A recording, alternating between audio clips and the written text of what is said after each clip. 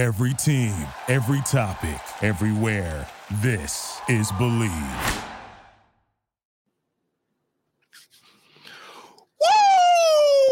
Woo! Knicks win.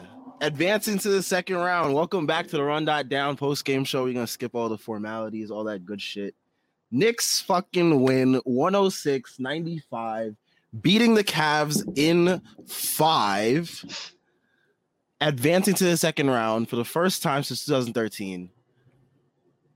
I mean, what a fucking game by Mitchell Robinson. I mean, I think that's where we I think that's where we start off tonight's show. This guy was a man amongst the boys, absolutely bitching Evan Mobley and Jarrett Allen, just absolutely fucking dominating them. They didn't know what the hell to do with him. There was a point in the game where they had to send like 4 bodies, and like one of their bodies ended up on the floor just to get a rebound over Mitch Robinson. What a game. Schwinn, how you feeling? Feeling great. I feel great. I feel vindicated. I feel fucking fantastic. Yeah. Mitchell Robinson, that's the best. That's probably the best 3. That's probably the best 3 games he's played in a row. It's same for RJ. But I think with Mitch, it's like always, he's always been valuable, but you kind of like, he had his ups and downs. And then like some of the shit he does is kind of unheralded. And also like with bigs, it's just hard to know how effective they're going to be come playoff time. Mitchell Robinson, obviously built for the grind. Jarrett Allen, 16-game player. Yeah, Jarrett Allen, more of like a preseason player. So that was great. RJ playing the way he did. Honestly, he probably should have gotten more shots. He was great tonight. At the first half, he probably would have had like 20 in the first half if he didn't get into foul trouble. He was awesome tonight. Josh Hart, fucking great. Emmanuel Quickly, really, really valuable contributions. What a fucking game from him. Obi Toppin, great fucking step up in the second half, especially. Hart didn't get to play that much tonight. I thought his first half was good. And honestly, I thought his second half was fine, but Tibbs was just like, nope, we're not fucking around here. Nope, just playing our best 5 guys. He was great. Tibbs was awesome tonight. The fact that he went small as fast as he did, I thought that was a really good adjustment. It forced the Cavs actually ended up going small too, and we totally dominated those minutes.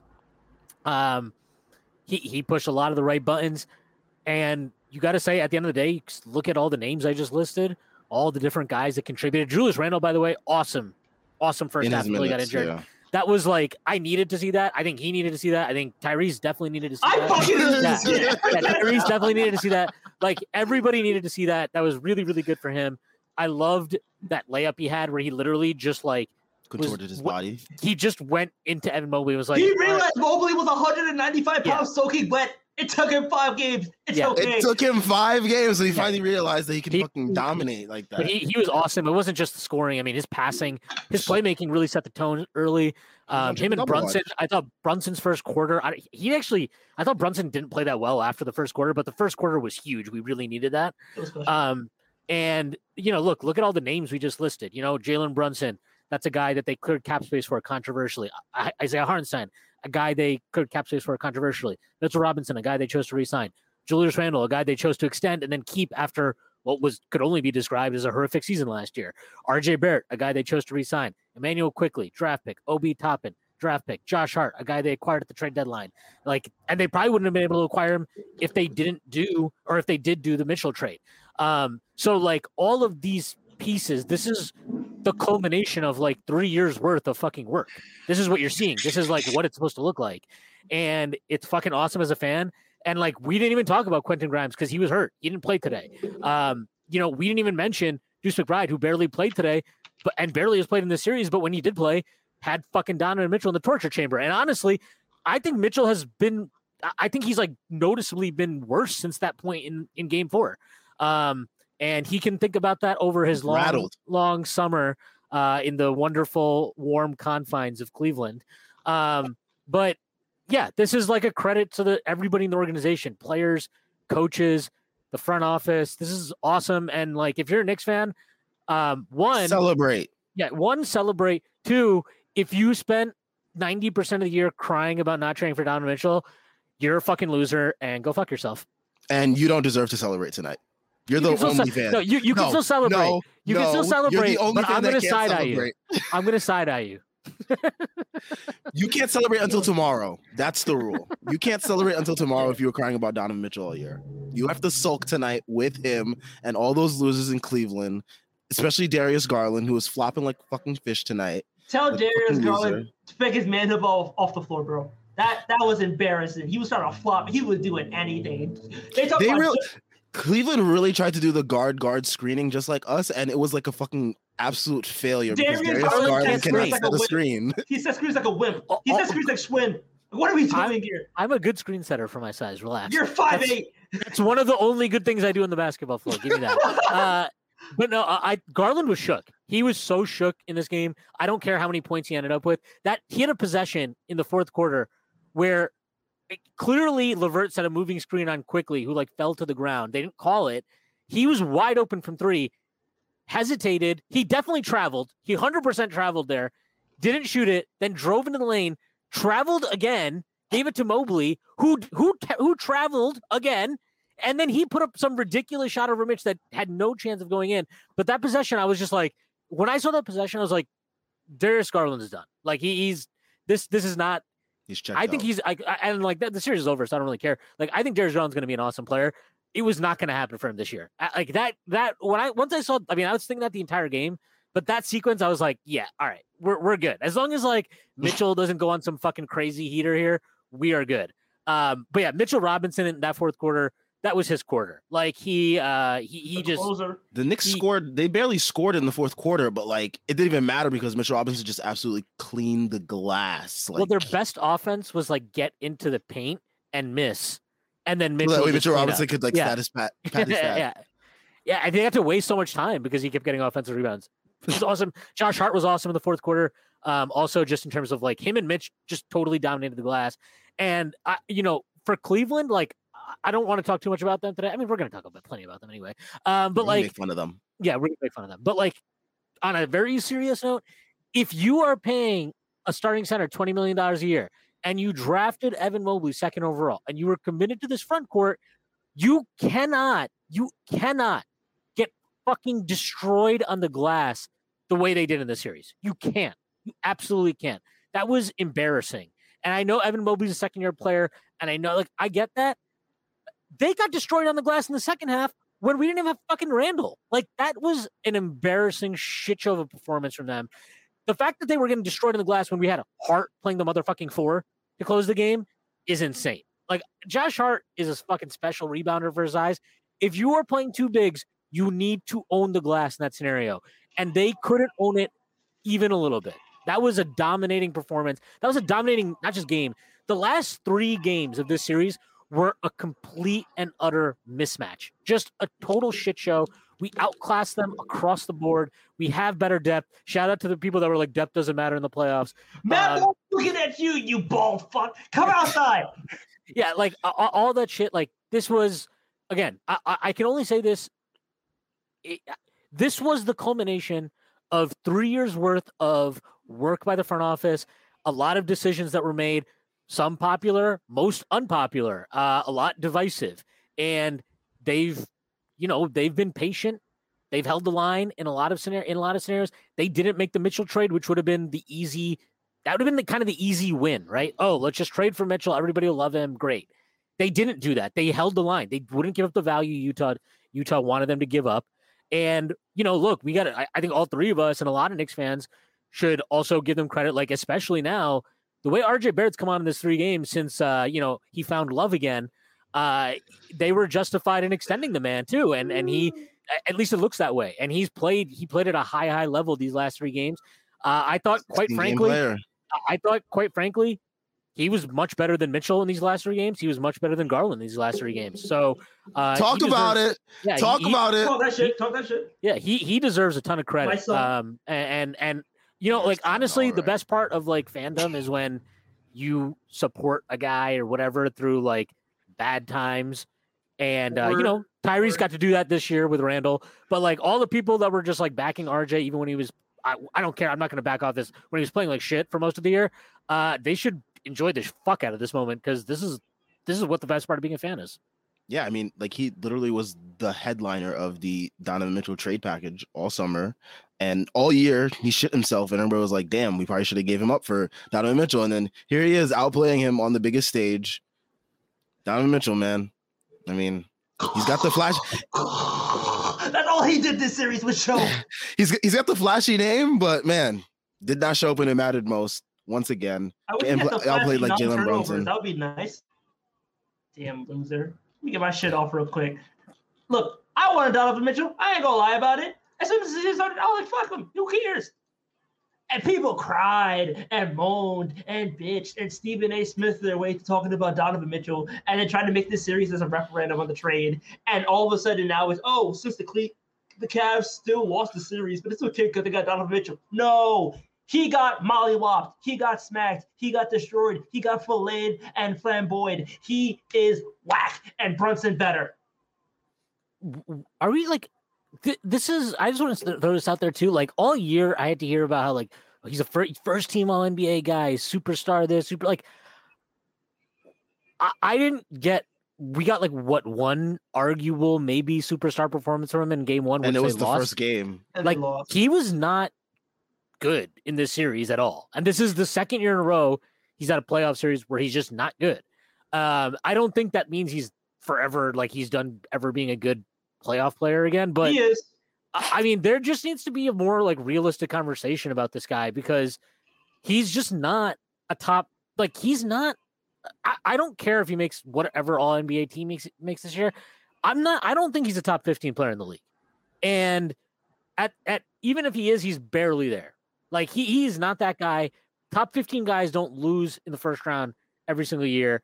And you know, look, I think Garland's going to be a hell of a player. I don't think Garland is this, like they kept getting called like, 4 All-Stars. They have one guy who's a perennial All-Star on that team, Mitchell. And he's not I don't think he's a perennial All-NBA guy. So that's kind of a different level of player. Garland's not a perennial All-Star yet anyways. Mobley's definitely not yet. Allen never will be. Like, look, I'm not going to try and act like I thought that it was a bad move for them, but you lost to a team that basically punted on the opportunity that you took, and you guys played head-to-head in the playoffs, and you had home court advantage, and you got your ass kicked. Like, you got your fucking... You guys didn't try anything. You ever get your shit pushed in? Yeah, the Cavs have gotten their shit pushed in. We just saw it for like the last fucking 3 games of this series. That was embarrassing for them, and I don't really know what their plan is moving forward. I don't even know what the fuck they can do, but I will tell you that I don't think a wing platoon of Chetty Osman, Isaac Okoro, Lamar Stevens. I'm not sure that's going to stopper. Brunson stopper. They really put Lamar Stevens in as like their last ditch effort to like find any semblance of something. He's a dog. He gets entered on the boards. He has hustle and grit. You know what he has? An Allen a trip to Cancun. Man. My favorite thing about the like every single game that we played against the Cavs this year has to be that we've beat them in every single way imaginable. And like, somehow people thought they were better because we got a net rating of more. Well, we also like this is I can't stress this enough. I think the Cavs were the 3rd or 4th best home record. They had the 3rd or 4th best home record in the league this year. Mm-hmm. The Knicks won 3 out of 5 against them this entire season, including the playoffs in their building. They won 2 out of 3 in the playoffs in their building. They won this game by double digits. They beat them this year. Okay, this year they beat them 5. No, sorry. Jesus. They beat them 7 out of 9 times. 9 times. If you've ever seen Ferris Bueller's Day Off. Like 7 out of 9 times. That is domination. That's domination. That is you are unequivocally better than that team. There's no question about that. If you beat a team 7 out of 9 times, you are unequivocally better than them. Across the board. Full stop. And like you said, we beat them in every possible way. We beat them with we beat them without Hart, right? The first time we beat them was literally when we changed our rotation for the first time. We beat them without Julius Randle the last game of the regular season. We beat them without Mitch. We beat them with Randle missing a half in the biggest game of the season. We beat them without Grimes. Like we beat them, like you said, in every possible way. We beat them in shootouts. Yeah. We beat them in gritty, like 91-82 battles. We beat them in absolute blowouts, like in game 3. We've beat them in. We've held them to their 2 lowest point totals of the fucking year, and the lowest point total of any NBA team this year. Like this is complete and utter domination. You are not built to play this team, and I mentioned this. I actually found this pretty interesting yesterday. The shot quality account tweeted out like kind of the shot quality scores of the series, and the Knicks had beaten them in shot quality in every game in the series. And I asked him, what were the shot quality scores for the regular season? And the Knicks had beaten them in shot quality in every game of the regular season, except for the one game that Mitchell Robinson didn't play. Mitchell Robinson, Brunson was awesome. Everybody can take credit for this series. This was really like a great team win series, whatever. Mitchell Robinson has his imprint all over this series. Like that's again, those last 3 games are just him and RJ Barrett in a lot of ways. Those guys were fucking awesome, and Mitch especially, to dominate their front court like that and just thoroughly outclass and win that matchup without Randall really contributing that much. Like aside from the first half today, Randall hasn't been that great, and to dominate that matchup to that level is crazy. Also, shout out Hartenstein, who deserves credit for that too. He was great in the series. But just across the board, everybody that played in the series contributed. Even Quentin Grimes banked in a 3. That was cool. He's good. He banked in 2 shots in the series, 1 intentional, 1 not so much. Deuce was good. Like everybody that played, had some jitters. Yeah, everybody that played was awesome. And all the coaches deserve a lot of credit, and all the front office again deserves. Arguable to say, Knicks had the 4 most impactful players in this series, like Not easily. Not arguable. Like they did. Mitch, JB, Hart, RJ, especially the way RJ turned it up those last 3 games, like that absolutely turned around. It was more impactful than everybody on the fucking Cavs. On the Cavs bench for sure, definitely. They had 5. Yeah, I mean, even without his scoring, his defense was incredible. His defense was incredible today once again. Yeah, I think one thing with him, and this is kind of like where I really think adding Brunson and adding Hart has really been worthwhile. And this isn't just about quickly. I still think like with him and RJ and Obi and some of these young guys, you get in these kind of high leverage situations. And when they are expected to create the advantages or make key decisions, they maybe are still a little bit inexperienced and don't quite have the temperament yet to make the proper plays in the right amount of time. And I think like the play that I thought really basically sealed the game for us was Brunson called Hart to set the screen. They trapped Brunson. He slipped the pass to Hart, and Hart lobbed it to Mitch. Like, I know Quickly can make that pass. I know RJ can make that pass. I don't know if they would have been able to execute it in that moment, in that situation, the way that like Brunson connected with Hart, the way that Hart connected with Mitch. So, we saw that a little bit down the stretch, right? Like, Quickly kind of rushed a corner 3, airballed it. Fucking RJ threw that. I don't know what he was thinking on that transition lob to Mitch. That was a little crazy one, but like, that's okay. These are why you need them to get these experiences.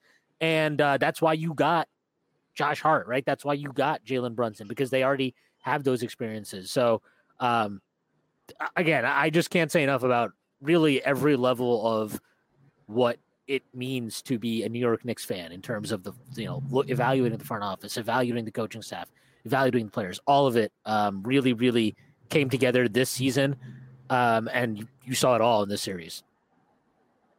Yeah. I'm going to read off some stats. I mean, so, here's one. RJ Barrett in the 3 games since Zach Lowe asked, is he ever going to have a good playoff game? 22 points per game, 4.7 rebounds, 2.7 assists, 55.8% from the field, 64 true shooting, plus 33, 3-0. Shout out RJ Barrett for turning it around. When we needed him the most, he showed up. We got some Mitch Robinson stats. Just absolute like tomfoolery with these stats.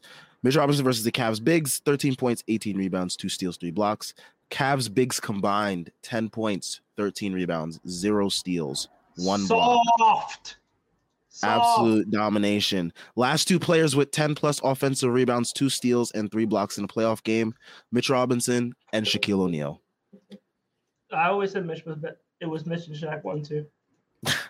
Just absolute insanity by Mitch Robinson. This was his game. Shout out to Obi Toppin. I don't think we talked about him enough stepping into the starting role basically as soon as Randall got hurt with the injury, and we will probably talk about that injury later. But I mean, Obi Toppin showed off like the full bag. Like he even pulled the pull up midi. Like when's the last time we seen Obi pull that up? Like he was really feeling himself. He had the windmill dunk, the 2 threes. Like he just had it all. So shout out to him for, giving us that scoring punch when we needed it. And he wasn't bad on defense. Like everyone assumes that he is just because, he's not snarling and he's not dark skinned like, everyone else like projects on defensive players. Tyrese, how'd you feel about Obi tonight? I know you have a thing about Obi. Yeah, you know me, Obi Toppin supporter. Never switched up. All right. Hey man, I'm telling the truth. You can't tell me otherwise. Your tweets say otherwise. I don't know what you're talking about. Those aren't me. I got hacked. Obi Toppin played a really good game. Cam really good play. That third quarter was huge. I think he scored all 12 of his points in the third quarter.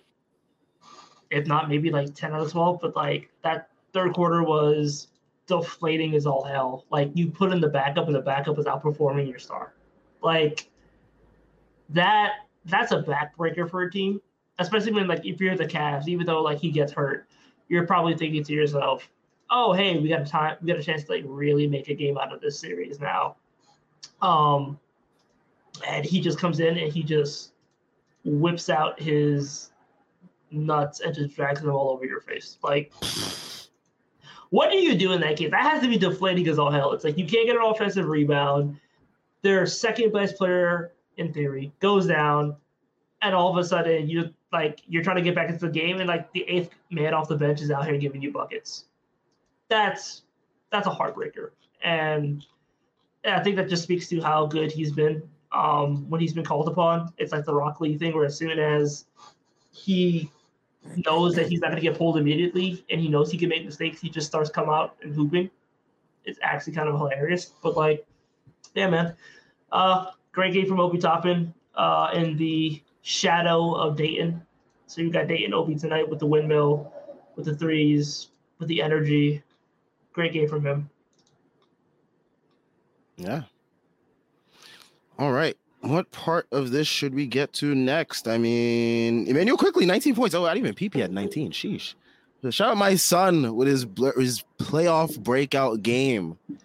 And what better time to do it than on the road in a closeout game?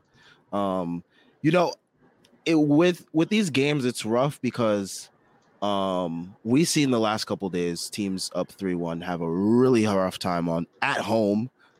Denver, Phoenix, Boston, who lost the other day hilariously.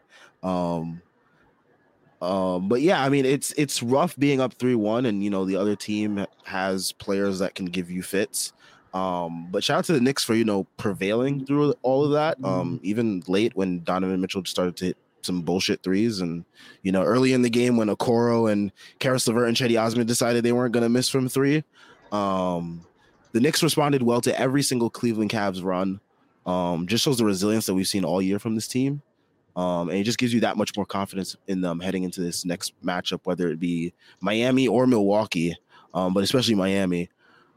But yeah, I mean, wow. I mean, I don't know what else to say about this team. They just tough as nails and they just make you keep believing. I think now is the perfect time to get to some comments. Shout out to everyone that's in here. We got 47 viewers. Make sure you guys are hitting that like button and subscribing. We're on our way to 1K subs. Clyde Frazier asked, did any writers, analysts, experts have Knicks in 5? If so, give them a hearty high five. No, I'm actually looking on Twitter right now, and especially on ESPN. Almost every single reporter that they asked picked like at least Cleveland in 6 or 7. Which I guess is like a little bit. Yeah. I guess it's a little bit respect to us, for them not picking Cleveland to like win in 5 or 4. But yeah, I don't think anyone really picked the Knicks to really win in 5. Most people that picked the Knicks either picked them in 6 or 7, including most of us at the Strickland. We kind of gave the Cavs a little bit of grace. Yeah, But I mean, I feel like it's funny. I said before the series started, if Randall was healthy, I had the Knicks in 6. If he wasn't, I had the Cavs in 6. I guess I came to the right conclusion, but in the very most stupid way. But like honestly, we might not have needed Randall to beat them. It's like, which is not even a knock on Randall at this point. It's just like I don't know. Knock on Cleveland. Yeah, for being I that just don't weak. know if we really needed him. But yeah, no, I mean, I don't even blame most people for not having like Knicks in 5, right? Like that's not. I didn't think the Cavs would win 5. I don't think either. Like if anybody was being reasonable, I don't think anybody would pick a team in 5. But like it felt like a series that was going to go 6 or 7, and yeah, I mean, it's not just that they won. I really think like winning a series on the road too. And especially given like Randall doesn't play the second half. So you have to get these contributions from like 22-year-old RJ Barrett, right? 23-year-old Emmanuel Quickly, 25-year-old Obi Toppin, 25-year-old Mitchell Robinson, all these guys that you picked and drafted and developed and whatever. And like, I think for them to have that experience on the road, that can be really not just, I think that can give you a really big boost in a lot of ways. You got to think like their confidence now. Like this team has won and overcome so much this season, and they've won in all these different scenarios without different guys. And it's just like, I don't know. I really like when they say, they kind of like didn't care who they played to an extent. I mean, not that it mattered because they were almost locked in to play Cleveland for a long time. Like, I don't really think they do. I really don't think they care. Like, I kind of think they're fine playing whoever they play, because they actually do have the confidence in themselves that they can overcome whatever is thrown at them. And look, Miami's up like 3 right now at the end of the first quarter. I still kind of think, I can't believe that Miami's going to keep scoring at the level they're scoring. This is fucking insane. But like, if Miami does get through, I mean, that's a great matchup for the Knicks. The Knicks beat them also 3 times in the regular season. That's a great matchup for the Knicks. And like, you're talking about a team now, there's a chance that a path can open up to the Eastern Conference Finals. And that's pretty wild to think about. But like, whatever happens from here on out, like, I'm sorry, this season is just absolutely a complete fucking success. It is the best season the Knicks have had since 1999. I know 2013 was fun, but it is not the same. I'm sorry, like, this team is starting something. That team it started and finished something in 1 year. Like, there was nothing that was happening after that season with that roster. This is totally different. So this to me is a success for a lot of different reasons. They didn't try to do any get rich quick schemes to jump their way up the Eastern Conference standings. They did it in a lot of ways that were difficult, that were not traditional, that were not conventional. So yeah, this is awesome. This is great. What a great season. This team's fucking awesome. I love them. It's a good time to be a Knicks fan. Great time to be a Knicks fan. Great time. Immaculate time to be a Knicks fan. All right, let's see. Walker Frazier also asks, let's say Heat take down the Bucks and Randall's out for the second round. How do you feel about the matchup? I feel actually pretty good because, I mean, I feel fine just because, like, this team has shown that they can win in so many different ways against so many different opponents. They showed that now in the playoffs. They won in 5 with Randall not even playing well until like the very last game, and he got hurt in that game. And even then, Obi Toppin was able to step up and basically fill the role that we needed him to do. And the Knicks were able to still win. And especially if the way Bam seems to be, like, this hamstring seems to be something that's consistently going to bother him throughout the rest of the playoffs. He also just sucks. So he is also just bad in the playoffs too. So like, I am not worried about our centers being able to continue this dominance that they have on the glass and be able to win in similar fashions that they did versus Cleveland. But yeah, I mean, even against the Heat this year, when we beat them, we've beat them in multiple different ways as well. Like, it wasn't one single way, similar to the way we beat up on the Cavs this year. So I feel pretty good about the matchup versus the Heat with Randall being out. So I know everyone's going to be like, Jimmy Butler. Yeah, I mean, Jimmy Butler's going to get his. But, as long as you stop the rest of those guys, I'm really not all too worried, honestly. And I, like Schwinn said, I don't expect their offense to be like continuously this great. They're hitting threes at a ridiculous rate right now. That has to come down. Like, I just don't see how that's sustainable. But yeah, how do you guys feel about this matchup? It's fucking Gabe Vincent. Get real. Like, what you want me to say? Oh, I'm so scared of Gabe Vincent. Oh, Duncan Robinson. Oh my God, I can't. What are the answers for these guys? What is his voice? Some of us have allergies. Fuck you. Anyway. Sounds like you're soft. Josh Hart he doesn't believe in allergies. Look, man, I'm not. Or injuries, or fucking getting tired ever. Okay, well, some of us believe in fucking Zyrtex. Leave me alone. Anyway, like, I'm sorry, dude. Caleb Martin, Kevin Love, Gabe Vincent. Like, the Bucks are old and they're slowing down. I mean, Chris Middleton has 17 on 7 shots, but like, it's Chris Middleton, so I don't really care. Yeah, man. They're not a good matchup for Miami. They're just old, and I think we're better equipped to handle the Schmeat, the Heat. What? I sneezed. Is there something you're trying to tell us, Tyrese? I sneezed. Anyway. All right. Yeah. What is going on here? I have allergies. He said the Schmeat, and then he said the Heat. No. So I was like, no, okay. You hear me sniffling the entire time, right? Okay. The Heat, Heat, the Miami Heat that play in Miami, to clarify. But yeah, I think we beat them 6. I think this team has dangerous aspirations that I cannot say out loud in fear of jinxing it. All right. But I will say any given Sunday. What the fuck was that? What? That was the weirdest. Oh, all right, Sam. Just I don't know what like. What is your problem? That was like not a complete thought. You were just like, I can't say what I'm gonna think. I'm saying this team has aspirations that I do not want to say out loud. Jesus. Oh my God. I don't want to jinx it. Why do you have a problem with that expressing themselves? You're not expressing yourself. That's the entire fucking point.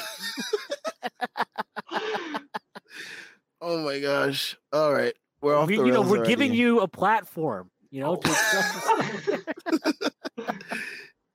Oh my gosh. Truth Social. That's the platform. Yes. Tyrese is Texas is taking over Tyrese. Parlor? the Strickland on Parlor. Yeah, we got to get on all social media, All right. Anyway. Jojo Liddy, he says, I forgot Mitch. I guess he made a comment earlier that I didn't see. But he said, how could I forget Mitch? This level of dominance was not something I ever expected. And it's gratifying to see the front office's faith in him pay off. Yeah, I mean, Mitch had a rough season last year. I think we can all agree to that. No. Tyrese, really? You didn't have a rough season last year? He started off rough because he was out of shape and he was fine. He was fine. Yeah, but I mean, that was a rough beginning to the year for him. Yeah, for Mitch last year. Last year. No, last year was just a bad season for him. He was out of shape. He clearly did not rehab well. Like, I'm sure that he took care of just basic stuff, but he didn't take care of his conditioning. There was literally a video they posted where he called himself fat, and they had to pull the video. They pulled it. Like, the Knicks actually pulled the video themselves. And you could see it throughout the year. He was not, he had some stretches where he'd play well, but then he wasn't. He'd struggle for 5 and 10 games. It was a very up and down year. He was coming back from a serious injury, so that's part of it. Maybe that's kind of just like part of the package of getting him, to where he needed to be. But that doesn't really and I think it was a risk for them to re-sign him. I think I was pretty much on the record of saying, like, I would have rather paid him a 3-year deal for more money than giving him a 4th year. Clearly, I was wrong. Because he looks great. This is the best he's played in his career. He looks like he's it's not even just that he's playing better this season than he's played in his career. It's also like he's peaking. Like he's peaking right now. You know, he's playing his best ball at the best fucking time possible. And he did it in a matchup that we absolutely needed him to kind of be at his best. So yeah, I think he's, you know, what can you say? This guy is like, I mean, you talk about wanting to draft and develop guys and keep them around and blah, blah, blah. Not just myself. A lot of people at various points were ready to like move on or trade him or wanted a different center or a center that did this, center did that thing. People wanted Andre Drummond. Oh, that was a what? People wanted Andre Drummond over him, man. Yeah, that was racist. That was crazy. But like all that, and you know, like the front office didn't pick him.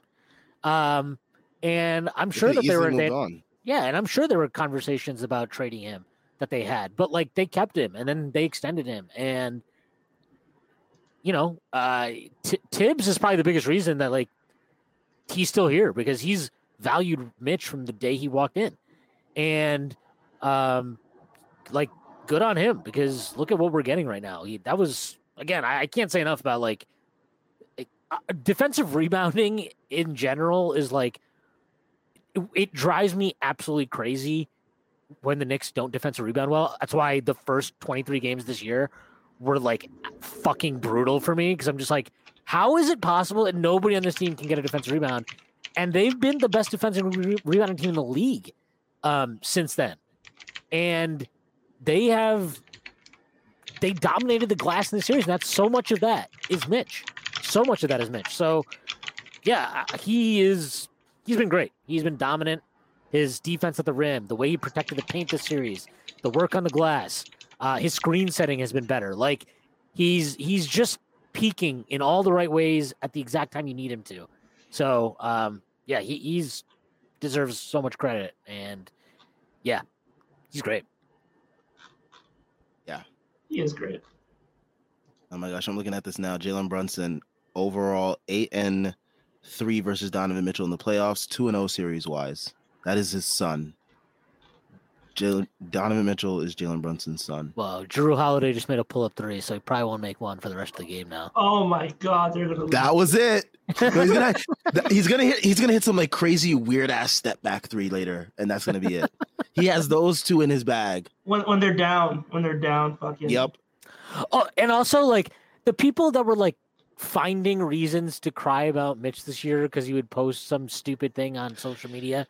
Please stop. Like enough. Like we don't need to care about Mitchell Robinson randomly deciding to be emo about not getting post touches on social media. It's fine. He's fine. He will be clearly fine, did not impact his effort. Yeah, he will be fine, especially after he sees all the praise that he's getting on Twitter. People are joking about him being on the level of, you know, Bill Simmons is tweeting who's better, him, Wilt Chamberlain, or Bill Russell. You know, he's putting up Shaq numbers. You got. I mean, my favorite part about this is people discovering Mitchell Robinson for like the first time, or at least like not knowing how much of an impact he has. Because a lot of people doesn't. Yeah, exactly. I was about to say that nobody watches the Knicks, so nobody knows that we knew Mitchell Robinson had this in him. I mean, a lot of us like during the Atlanta Hawks series, we were like, "Damn, we could really use Mitchell Robinson right now because like he would have helped a ton." And people were like, "Oh, you know, they didn't really think much of it at the time." But I mean, looking back now, you see like. Hindsight is of course 2020, but we were all right and we're all vindicated now. But yeah, I mean, Mitch Robinson is just freaking amazing, and I'm glad, you know, national media is being put onto him. Because you know. Okay, Mitchell Robinson just said that RJ Barrett is coming with great energy. Then he and RJ started giggling uncontrollably on the podium. Mitchell had now pulled his hoodie over his face while RJ talks. That's Mitchell Robinson. Who tweeted that? That was Cats. They're great. I need to see the video. Where's the Knicks videos? They're not posting that one. They have to. They have to. Come on. Ace Bouchard says, honestly, the Cavs would have been better off keeping those picks and being the lottery team they were destined to be this year. They don't have enough talent to be taken seriously. I mean, hey, when you look back at it, man, that package is kind of funny, man, that they gave up what was it, 4 first-round picks or whatever it was. Larry Markkinen, Colin Sexton, Ochai Agbaji, who ended up actually turning out to be a pretty solid rookie this year. Great 3-point shooter. They could have used that definitely in this series. They had Lamar Stevens and Chetty Osman and Karis LeVert trying to hit threes, and Isaac Okoro. They could have definitely used Larry Markkinen in this series. It would have helped them a ton on wing scoring.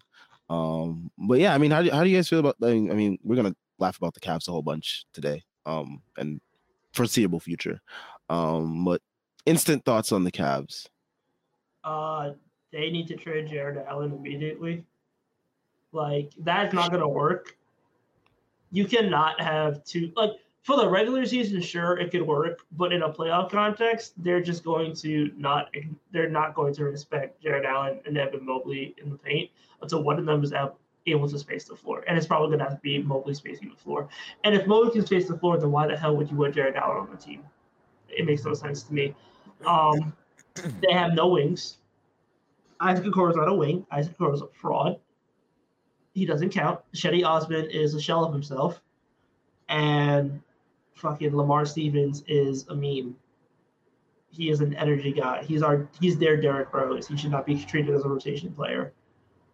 The fact that anybody on the Knicks bench would be their 5th best player is disheartening if you're the Cavs, especially when you make a top-heavy trade like that.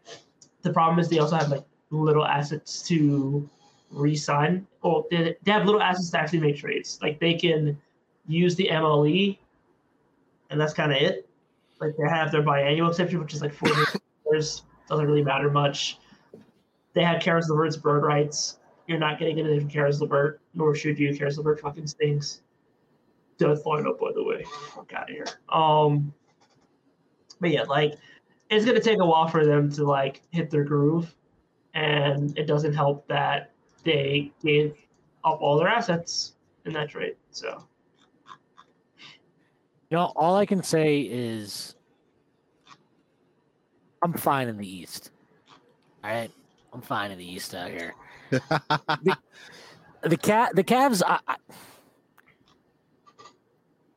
I still think like it's a reasonable risk for them to have taken to trade for Donovan Mitchell. I get it.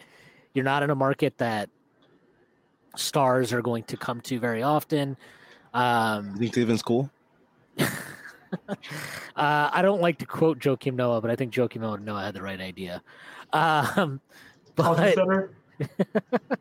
But like, look, a city that has chosen to embrace Deshaun Watson is not my idea, of course.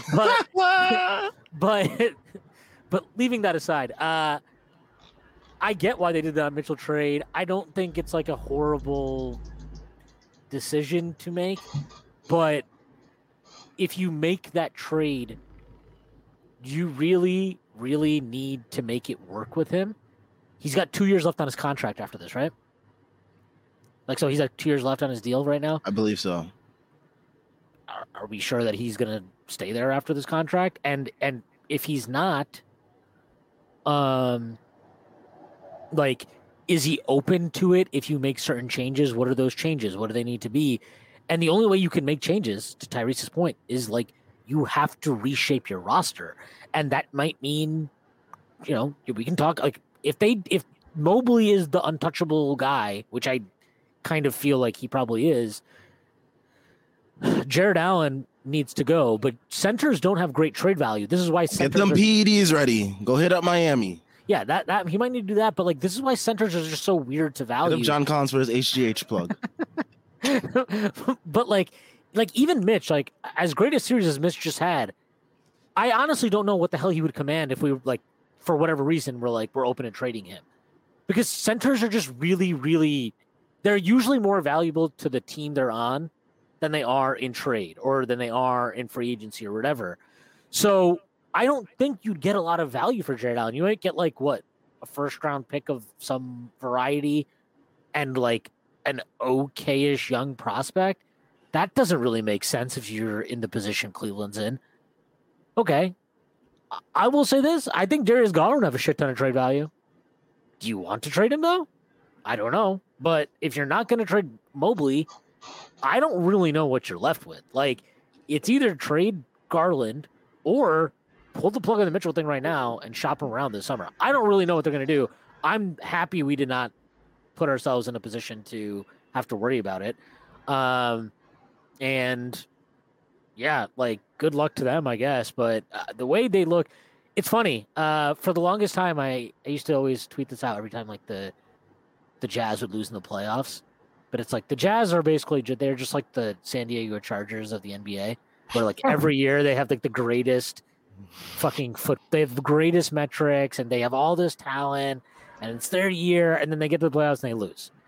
And the Cavs are like what the Jazz were and what the Chargers will always be. So we'll see.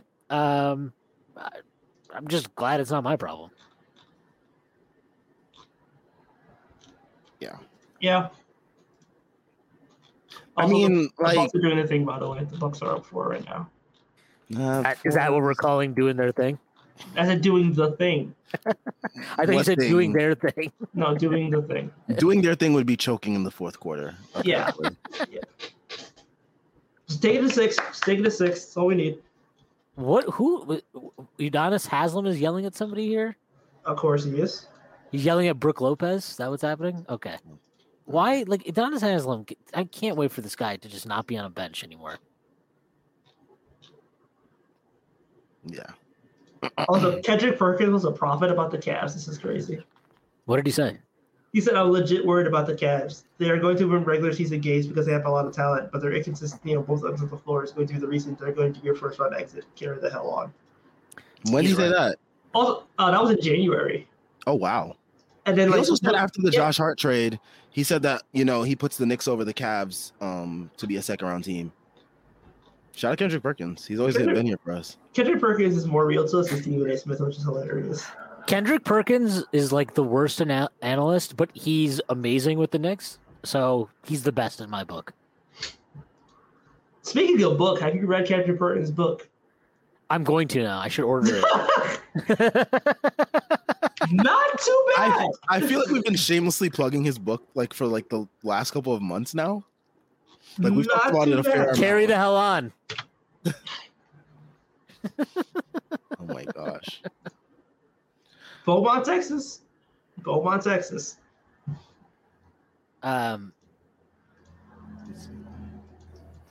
Yeah. I see a lot of people bringing up the Kevin Love thing. Do we really think he helps them that much on No, he doesn't matter. He doesn't matter. Like Kevin, maybe defensive rebounding wise, but he'd be unplayable because he didn't give you anything offensively. And their problem was offense, not defense. Like I think ultimately speaking, the guard screens were working and stuff like that, but they were still limiting us points wise. They just could not score. And that was their entire problem the entire series. They could not score. And they didn't have enough opportunities. Look at their shot chart. They shot 47% from the field, 40% from 3, and 80% from the line. And the Knicks won by 11 because they had more possessions, and they just outworked them. They had more possessions and they forced more turnovers. That's how the Knicks win these games. It's hilarious. We told Cavs fans, we told everybody the blueprint for how we would win versus the Cavs, and everyone was like, nope. I did not believe you. I said that this team has a points cap and they can't get past 120. Hell, they can't even get past 110. They can't even get past fucking 100. Yeah, they can't even get to 100. They had the one game where they shot the piss out of the ball and it almost scored 107 points. And even that game they scored 32 of their points in transition. Yeah, they couldn't score for dick in the fucking half court the entire series. That's 5 games. They could not do it. The only time, literally, they only scored well against us twice this entire season. One was that weird ass game where they didn't have Allen and we didn't have Randall, and they Mitchell and Brunson were on heaters. And then the other game was that fluke ass fucking Kevin Love made 8 threes game, which is that was not a real basketball game. Yeah, because Cam Reddish got minutes. had to get one in there. Fuck Cam Reddish. Had to get one in there. But that wasn't they couldn't score. This is the problem with the Cavs. They cannot score. That has been their entire problem the entire year, and people just ignored it because their offensive rating was really high. And it's like, great, their offensive rating is really high, but like they have no creation and no depth. And they have two guys, those guys both have to be on for them to score. So I don't know what people saw, but it clearly was. It's like people were just like looking at the net rating and looking at like, all these stats and numbers and compiling all the data, and it's like, hey, the Knicks are a really good rebounding team, and the Cavs can't rebound. The Knicks are really good at like certain things the Cavs struggle at, and the Knicks have a bunch of bodies they can throw at their two best players. And it turns out that kind of defined the series, so that should not be surprising at all. The only reason why you're surprised is if you just looked at the Cavs' regular season stats across the season and were just like, oh my God, this team is so dominant. How the hell are we not able to understand what's going on here? Like, if you're just Matt Mooring this shit and looking at like basic regular season numbers and just like the matchup numbers, then this is confusing to you. But the way the Knicks routinely dominated that team in a variety of scenarios, in a variety of different games, with a variety of different personnel, should have told you that at least the Knicks can make this game competitive, if not win the series. If you thought the series is ending in 5 for the Cavs, you're an idiot. You're an idiot. Like, Mitchell would need to average 30. He had 30 one game, and otherwise he sucked the rest of them. I also want to throw this out there with Mitchell. He played really well against the Knicks in Cleveland, both times. He did not play well at the Garden either time. He especially didn't play well the first time. He had a good fourth quarter the second time they played, but he did not play well in those games. He was awful in the Garden in this series, and he was pretty awful. His first two games the first one was good. Second one was fine. He was more of a distributor in that game. He read the floor, whatever. This game he was terrible. And again, I really think, look, he talked about it a bunch, right? Oh, I thought I was going to New York. I was right there. I thought I was for sure coming, and I was telling my friends. I really feel like he's been pressing to prove, they should have traded for me. I feel like that's just in there in the back of his mind, and it weighed on him. That's what it felt like to me, watching him this season. We were talking about this in our Discord yesterday, but watching him this season, watching him in this series, felt like a guy that was like really pressing to prove a point.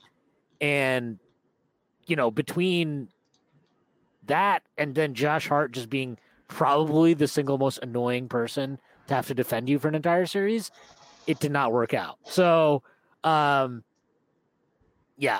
just, again, I did not want to make the Mitchell trade. I feel very, very happy that vindication. I definitely feel very vindicated and happy that was my stance. But it's again not our problem anymore. So whatever. Like, I cannot comprehend how people thought that Mitchell was just have this 30 PPG series. Like that. First of all, this is insanely hard to do. But like, again, the personnel the Knicks could throw out at Mitchell just made life hell for them. And you're playing 3 non-shooters. The Knicks are just going to ignore Isaac Okoro. Like, Isaac Okoro, like, they had the role player game. This is the role player game I think a lot of us were like talking about. Like, Shetty Osman hit 2 threes, and fucking Karis LeVert hit 4 threes, and Isaac Okoro hit 2 threes. They got a ton from essentially their bench, right? Which is Isaac Okoro, Shetty Osman, and Karis LeVert. And the Knicks still won. Who would you say played well? I remember this. This is how I felt after that Hawks series when the Knicks got their ass kicked in 5 games. One, it was really funny reading some of these like Cavs fan threads the last couple of days because all the adjustments that they were suggesting, I'm just like, these are just such bad. Like this was like me. I was getting flashbacks of me after game 4 of that series being like, this is why you need to play Frank. Like, he could give us some juice at the point of attack defensively. And, like, in retrospect, you look back at that and you're like, yeah, it would probably really nothing you could do there in that series. You're probably just going to get your ass kicked no matter what. And reading some of the Cavs stuff the last few days, I was just like, yeah, so they're done. Like, they have no adjustments. If you were just a Cavs fan, or it doesn't really matter if you're a Cavs fan or not, who would you look at in this series that played for the Cavs and you'd say, he had a good series. I honestly don't think you can say that about any of them. Lamar Stevens. Yeah, right. Like he played 5 minutes in the game. But like seriously, like the guys that actually played, I think the one guy you could probably say that about, funny enough, is probably like LeVert. No, I don't even think it was LeVert because like they took turns torching. Like offensively, sure he played well, but defensively they took turns torching him. And like yeah, but it's not like the Knicks were like exactly some offensive juggernaut in this series. So I mean. Yeah, I think ultimately, like, LeVert probably won them game 2 with his outburst. I think LeVert won them game 2. He kept it competitive in game 3. Well, competitive. Probably game 4. He kept it competitive in, and then like game 5, he was their best player tonight, I think. Because he hit 4 threes, he did his job. But, like, yeah, nobody really played well. Darius Garland was a shell of himself, but he was an efficiency man. So, like, I guess people will say he played well. But, like, if you watch Darius Garland in that series, like, nobody cared about him. Like, he was efficient, but that was it.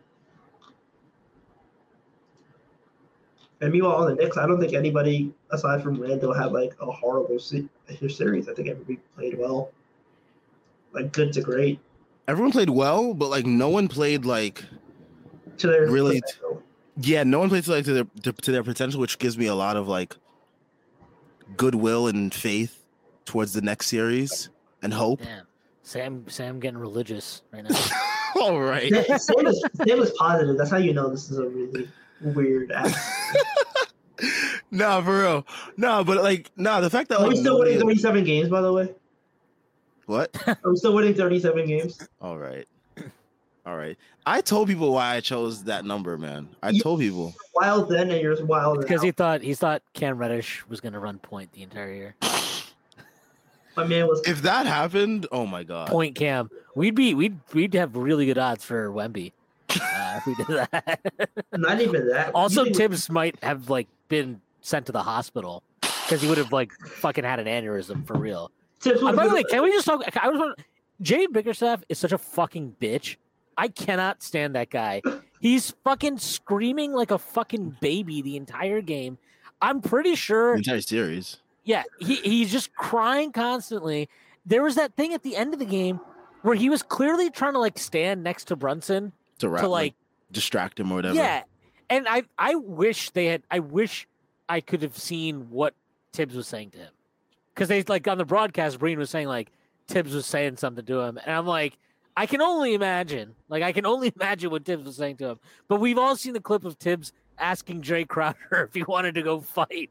That's a classic.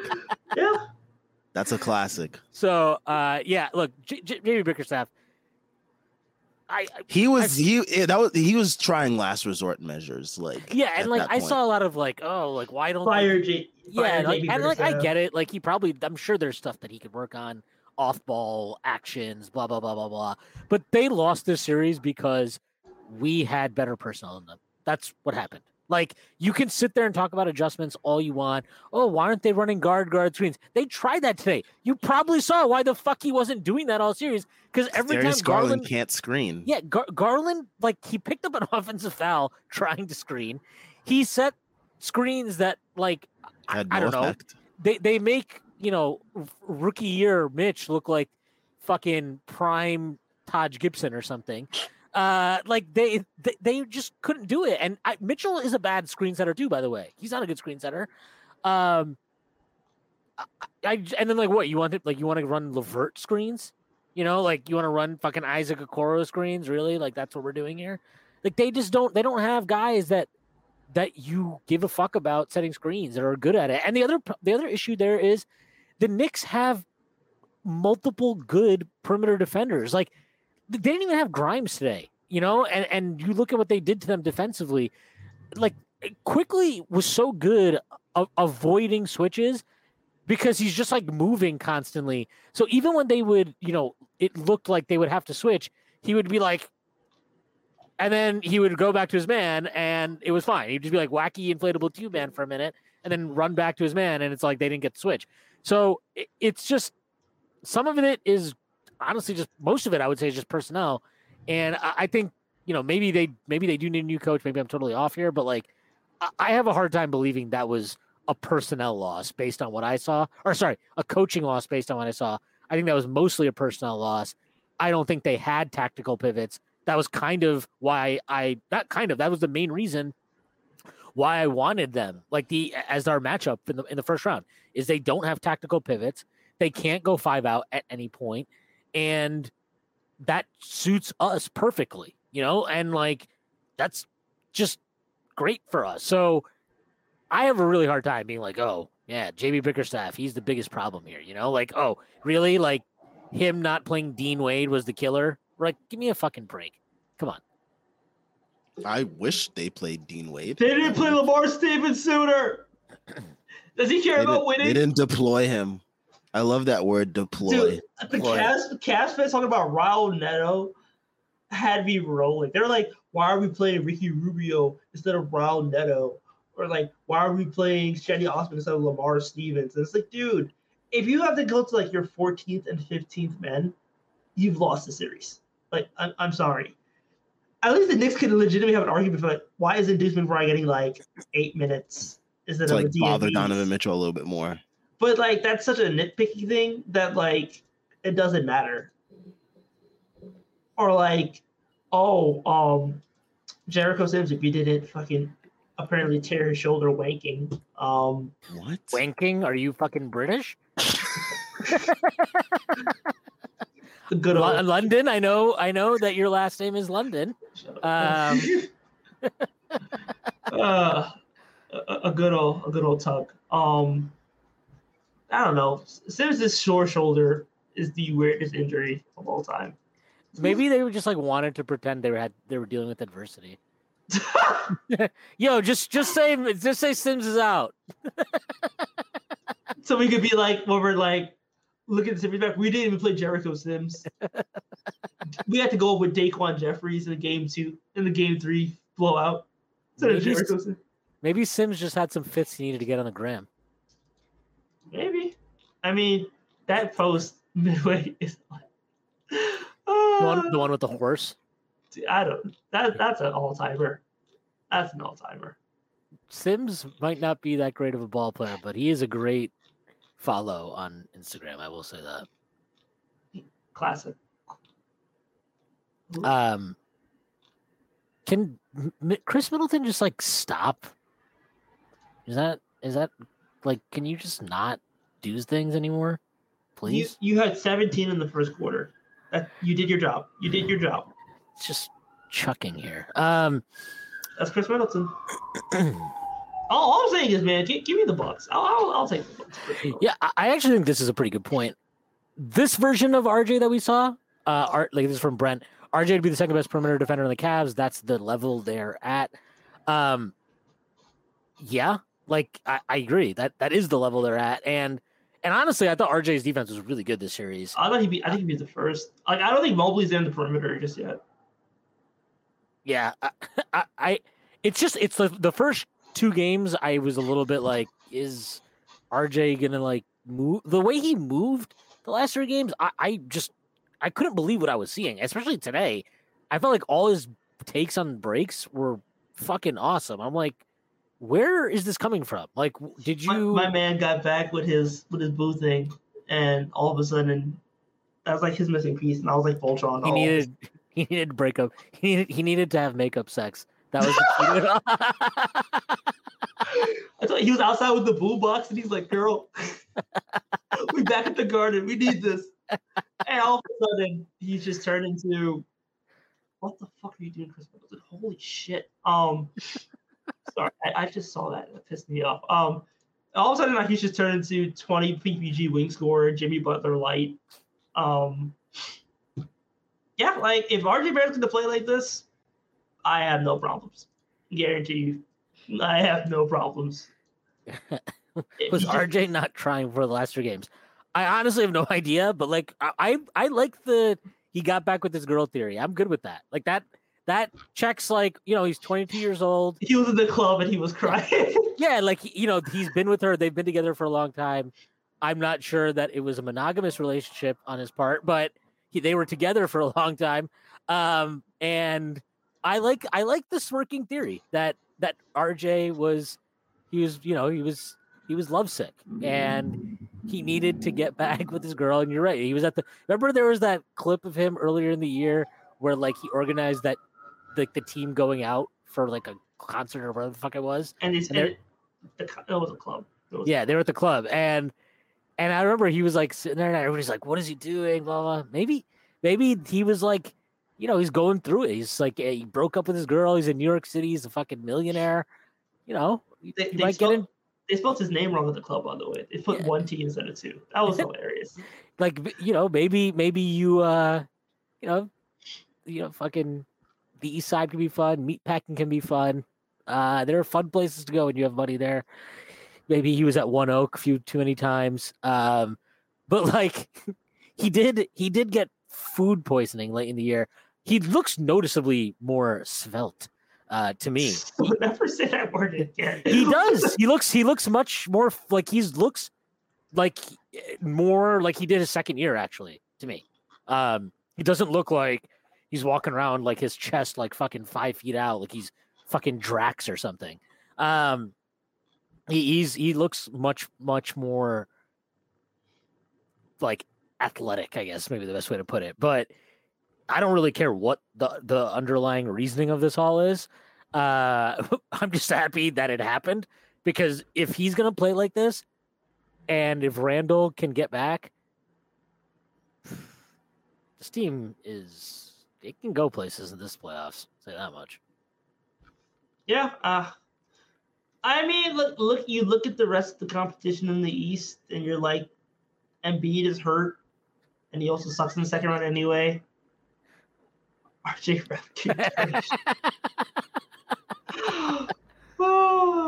I mean, like, who's this Mariah Carey? He doesn't have any famous people. That's the problem. Like, Derek Jeter had like a Rolodex of like everybody famous. Well, Derek Jeter also would just like Derek Jeter had a whole method. Like Derek Jeter's big thing was like he didn't date anybody. Actually, he just saw people for a night. Is this is a good question. Is this version of RJ good enough to be a top 3 option on a contender? Yes. Yeah, probably. Like, if RJ Barrett the last 3 games, like if he's just going to be a really good finisher who gets in the line like 6 times a game, converts those opportunities, and is a good tertiary passer, secondary creator, like, yeah, that's good enough. Especially the way he's playing defense. Yeah, absolutely. Now, realistically, he's the second option right now because I hope he feels better, but our good buddy Julius Randle has been shitting himself. That's your good buddy, by the way. I think somebody else has been shitting themselves. The Dog. The jam. Yeah, Sam's having some issues, guys. Don't worry. Don't mind him. Nah, I had some chocolate today. It's not my best day. Apparently, you're letting some out too. Shit. Yes, we did see this quote. We talked about it earlier. It was fantastic. Yeah, no. If RJ plays like this, he's definitely capable of being a top 3 contender or a top 3 option on a contender. I still think like ultimately you've got to see a little bit more progression from him in terms of off the dribble shooting. That has to be something that he doesn't need to be like, fucking like, he doesn't need to be something like, he doesn't need to be like Paul George or Kawhi or something like that. He just needs to be a little bit more proficient at it so that in a tight situation, he can get to that shot and he's okay at it. That teams at least have to honor it a little bit. But like, if he gets downhill the way he did in this Cavs series, and I do think the opponent helped him out, to be fair. This was not an opponent that had guys that could stop him from getting to the rim. And once he started making better reads at the rim and played faster, quite frankly, I think that helped him. That was Who's stopping him in the East? Honestly, like who you think RJ's fine in the East? He might be. Like, you look at the rest of the teams, assuming the Heat win, like, unless he would put Jimmy Butler on fucking RJ Barrett, in which case, thank God, I'll take Gabe Vincent on the fucking switch. We need Malika Andrews to interview RJ Barrett. No. So you can say some outlandish shit. No. Yeah, we're winning this year, we're winning next year, and we're winning the year after that. No, that Jaylen Brown thing is the funniest interview I've ever seen in my life. I understand, though. It's crazy to me that it didn't get, like, more buzz at that time. Because I remember seeing that, and I'm like, this is fucking insane. Like why is he saying this? And then I actually watched the interview and I was like, oh, I got you. I get it. He's like, it's so funny too. He's just like, I'm like, yo, you're rubbing your knees really fucking like intensely right now. Like, dude, relax. Yeah, I mean, look, he was not put in a fair situation there. Like, Taylor Rooks did not help him out. Let's be fair. Oh man, but yeah, RJ, yeah, if he plays like this, I mean, it's not just the shooting, right? It's also like how he finished the rim, obviously, but the playmaking, decision making. Yeah, I thought the passing today was good again. Not that everybody cashed out, but I thought he made good decisions with the ball for the most part. And defensively, like, again, if he plays like this on defense, then that's literally a high level starting playoff wing player. Like, that's fucking, you can talk about third, fourth, second, whatever option. That's a high caliber starting wing in the NBA. That's super fucking valuable. Definitely. Let's see. Jordan Bub kind of encapsulates all that in this comment right here. Wow. BX Boy 71 says the Cavs people are talking Garland trades. I hate to see it. It's one or the other, dude. Yeah, if you trade for Mitchell, you can't have a small backcourt like that. And that's what everyone said when they traded for him. And everyone was like, Evan Mobley and Jared Allen, they'll take care of them. And Isaac Okoro, they'll be good. Like, their defense will be fine. But it's like, no. We had this conversation with Gobert, and people thought somehow, some way it was going to change because now they have two bigs instead of one big. And it's like, what are you thinking? I figured they'd be good regular season because last year they were good regular season until Jared Allen got hurt. But, like, at some point, you just have to face the music. You can't play two bigs who can't shoot, and you can't play two small guards who can't defend. Like, it takes common sense, but I think people just forget every single fucking year. I think, but like, was defense actually their issue though? This is my thing. Like, I don't think defense is their issue. They defended okay. They were defended fine. Okay. I think the Knicks got a bunch of great looks though, and we just couldn't cash out because I felt like that's fair. If we hit on a lot of our open threes as we should have, or at least the shot quality says we should have, like, this could have been a nastier series for the Cavs. I think what you would, I'm not totally sure either way. You could argue that some of their rebounding issues are caused by having to cover for the weak defensive backcourt. If that's the argument, then it's fine. Because what's happening is essentially Mobley's like coming out to like do stuff on the perimeter defensively, and they're basically saying like, and Jared Allen's overhelping. Like, that entire series, Jared Allen has been overhelping, especially away from the fucking paint for whatever reason. And if you're leaving like a switch where it's like LeVert or Danny Green boxing out against Mitchell Robinson. First of all, Danny Green is like 38 with it coming over the ACL tier. You're gonna put that man in a fucking retirement home. Like, what are you doing? Second of all, but like, that makes no sense. It makes no sense. But part of it is because of their backcourt being so weak. And realistically, like, when you're playing LeVert, Allen, and Donovan Mitchell, you're going to need Mobley to essentially put out a lot of fires defensively. And he couldn't even do that because he's 21 years old and lanky and not coordinated yet. So, man, seeing him like try to do like post moves on like Julius Randle and Mitchell Robinson. It's that picture of Cat and Boogie Cousins where it's a cat. He literally could not move them. And then like he was taking the like most ill-advised contested jumpers that were like hitting almost like straight back rim. It was hilarious. They tried taking floaters, and it's like, dude, this is not your game. Like, yeah, they were just trying shit at some point in the game. I mean, Mr. Robinson is just there. Mr. Robinson is just there, like using body and verticality, and they could not do anything with him, man. Jared Allen's got to look at himself in the mirror. No, he's going to build a computer tonight and play video games. Probably. His quotes before this game today were like, he was saying some of the most fucking loser energy shit I've seen in a while. They all were. Did you see Evan Mobley? Like after the last game? Oh God, he's talking like he had to go to nap or something. Yeah, it's that like, was. We'll get back home and we have to take care of business. And, it's like, dude, like, are you trying to seduce me or are you trying to like tell me your game plan for the next game? Like, what the hell? Oh man, Jared Allen just like, yeah, Mitchell Robinson, like, but what a guy, he got me today. What can you do? He talks like a 40-year-old used car salesman. He's just like, hey guys, I have this car right here. He talks like he's going golfing. That's what Jared Allen is. He's going to be doing a lot of that these next couple months. 1, 2, 3, Acapulco. Jojo Liddy asked, how do you think this team takes the next step? I like our depth, but we will have to pay up for it soon. Do we keep trying to make incremental moves to hit the next level? I mean, you signed a shooter this offseason with the MLE, and you fucking traded that ball. Max Strus, come on down. Don't piss me off. Dante DiVincenzo's right there. Be real. DiVincenzo is Nova. Yeah. Jalen Brunson's best friend. I mean, is he 40% shooter? Don't you want a bigger guy? Good at the point of attack. Also, pause.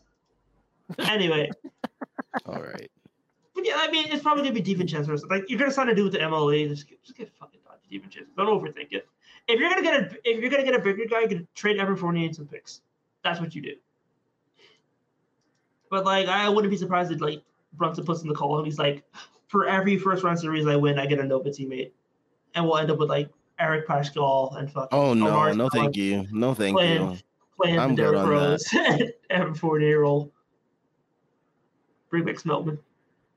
No, Spellman can stay wherever he is in South. Well, we can't bring back Archie, so. This is from Begley just 5 minutes ago. Mm-hmm. NYK's Julius Randle is walking cautiously in the postgame locker room, but league sources told SNY that the early impression is the sprain is not as severe as Randle's prior ankle ailment. He missed 2 weeks for that previous ankle injury and returned for Game 1 of Cavs series. And this is apparently this is true. If both Western Conference series go 7 games, I don't know why this is the reason, just telling you what I know.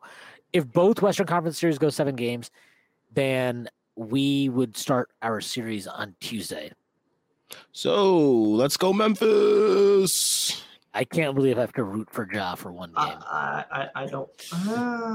Yeah, you have to. I mean, if you want Julius Randle to be, and we obviously want him and Grimes. We want to be. Let's go Lakers. Forget that. I don't know if we see that nigga on the court.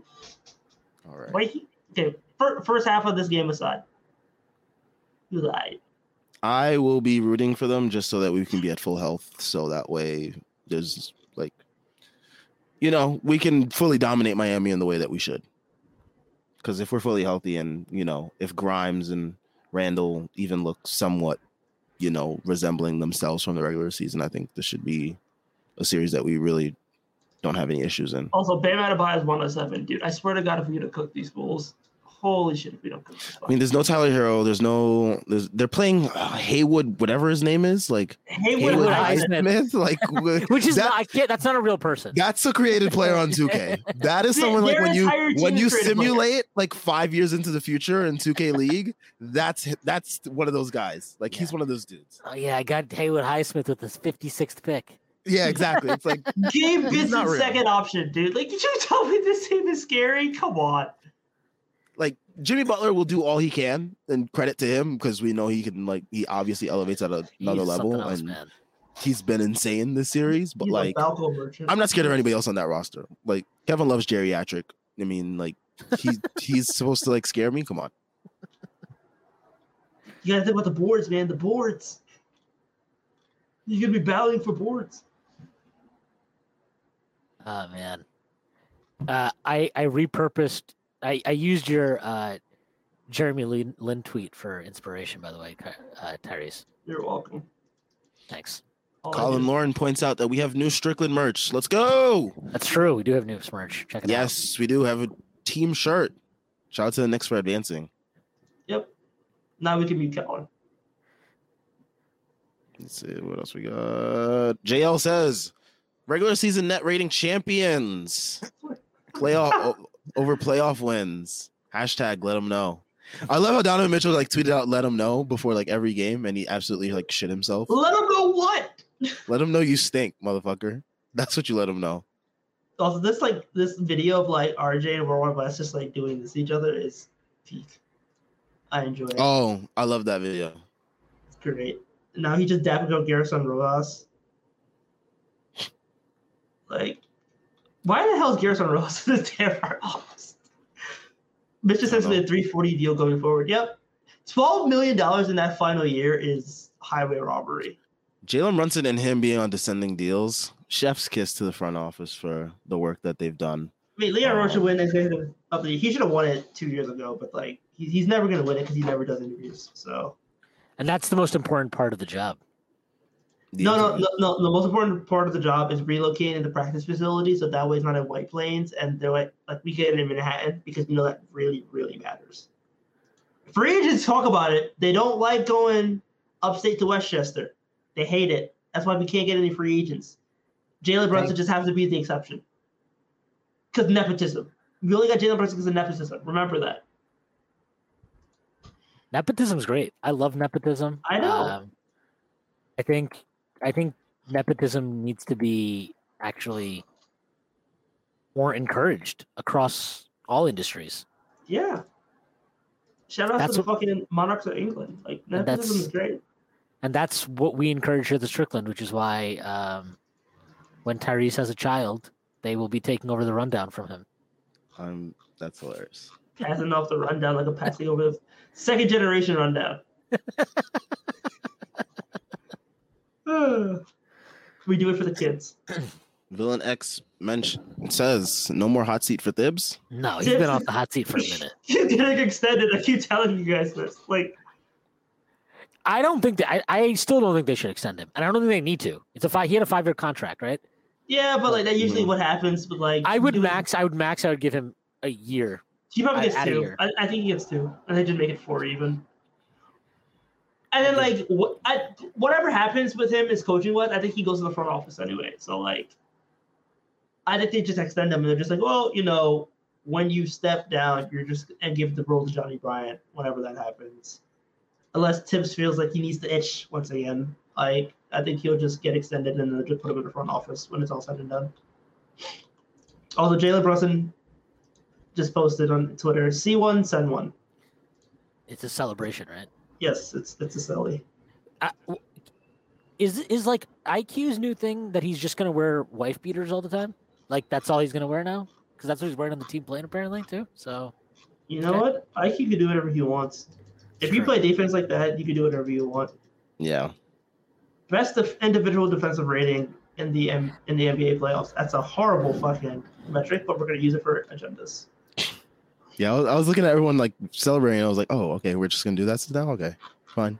Wait, why is Hartenstein wiping his nose? Wait, whoa, that feels a little bit racially motivated. But no, he's half black. Never mind. We're good. Forgot. By the way, if you're a Mavs fan right now, how fucking just sick are you right now watching all of not just watching as sick as my stomach right now. Not just watching the Knicks. Please, I hope for everybody's sake. That's not true. Be a lot of sick people that are dropping disgusting deuces. This is his flu game, respect him. but like, it's not just that the Knicks won. It's also that like everything about this, everybody's just like super happy. The team, everybody's together. Like they're overcoming adversity and all this shit. Like you must be so fucking sick watching this. You got to be sick watching this. And meanwhile, you've got you got NFL Aaron Rodgers that you got to re-sign. So good luck with that. I mean, Aaron Rodgers is a New York City boy, so yeah, he's something. Whatever. They're still going. Not making the fucking playoffs. Who cares about the Jets? Had to get one in there. Fucking Jets. But yeah, I mean, at least Aaron Rodgers is actually like good at his sport, so there's that. Can't really say the same for Kyrie. Tyrese kid cheering on kind of nepotism. That's a good one. That's a good one. That's a good comment. Shout out to Villain X. I'm trying to decide if this stat is sad or like I don't know. It's mostly just sad because we haven't had like the only 2 players in recent history on this list are Brunson and Carmelo. Yeah, I mean, because we haven't been to the playoffs all that much either. Yeah, the stat is for those that are listening on the podcast version. Jordan Bubb points out most points through first 5 playoff games as a Knick. 148 Willis Reed, 124 Dick Barnett, 120 Jalen Brunson, 119 Bob McAdoo, 115 Carmelo Anthony. Yeah, I mean, it's not that depressing, I guess. It's mostly, again, it's just mostly like, it would be nice if... Had a couple more recent names there. Yeah, I got to say the Carmelo number is a little bit depressing to me. 115. That it was that just low? Yeah. Well, it's not that depressing to me. I'm sure it's depressing to, like, people that love Carmelo Anthony. I mean, granted, didn't they get like... I'm not going to slander Carmelo Anthony on this pod. We'll save that for another pod. I will. Fuck him. Wow. Wow. Jalen Brunson's done more. Jalen Brunson's better. Carmelo Anthony was good for media engagement and being fat. Wow. We can admit it. It's fine. It's been 10 years. We don't care anymore. IQ wife beater are going to feed families. It's such an insane statement when you think about it. Yeah, I really think, like, I've talked about this a lot. I'm just going to say it again because I think it is worth repeating. Like, the front office had to make a lot of fucking decisions this offseason. A lot of them were not easy. Even more of them were unpopular. And Can't believe Ryan Archidiakono isn't here to celebrate with us. I know. He's probably, like, on the team playing. They just can't show him or something. But like, all their decisions are paying out. Like, they're all paying off. Bringing back Randall, bringing back Tibbs. I mean, I thought Tibbs coached not as good a game as he did in game 3 or 4 to me, but I thought he coached a pretty good game again tonight. I really liked his. He wiped the floor at Bickerstaff. Oh yeah, I mean, yeah, of course he did. JP Bickerstaff. And I thought he did a really good job of. I thought his fourth quarter substitutions throughout the series maybe left 1 or 2 decisions go too long, but the decisions he ended up making were always good. Like, almost all of them worked out. So he deserves a lot of credit. So that was a big one, right? Bring back Tibbs. Bringing back Randall, we've talked about that plenty. You know, how do you feel about his playoff performance? You can't deny what he did in the regular season this year. And at the he's bare an 82 minimum, game player. Yeah, and at the bare minimum, the absolute bare minimum, even if they wanted to trade him, they're trading him now from a much greater position of value than what it was previously. So that was a win for them. They re-signed Mitchell Robinson. Obvious win. Obvious, massive win after this series.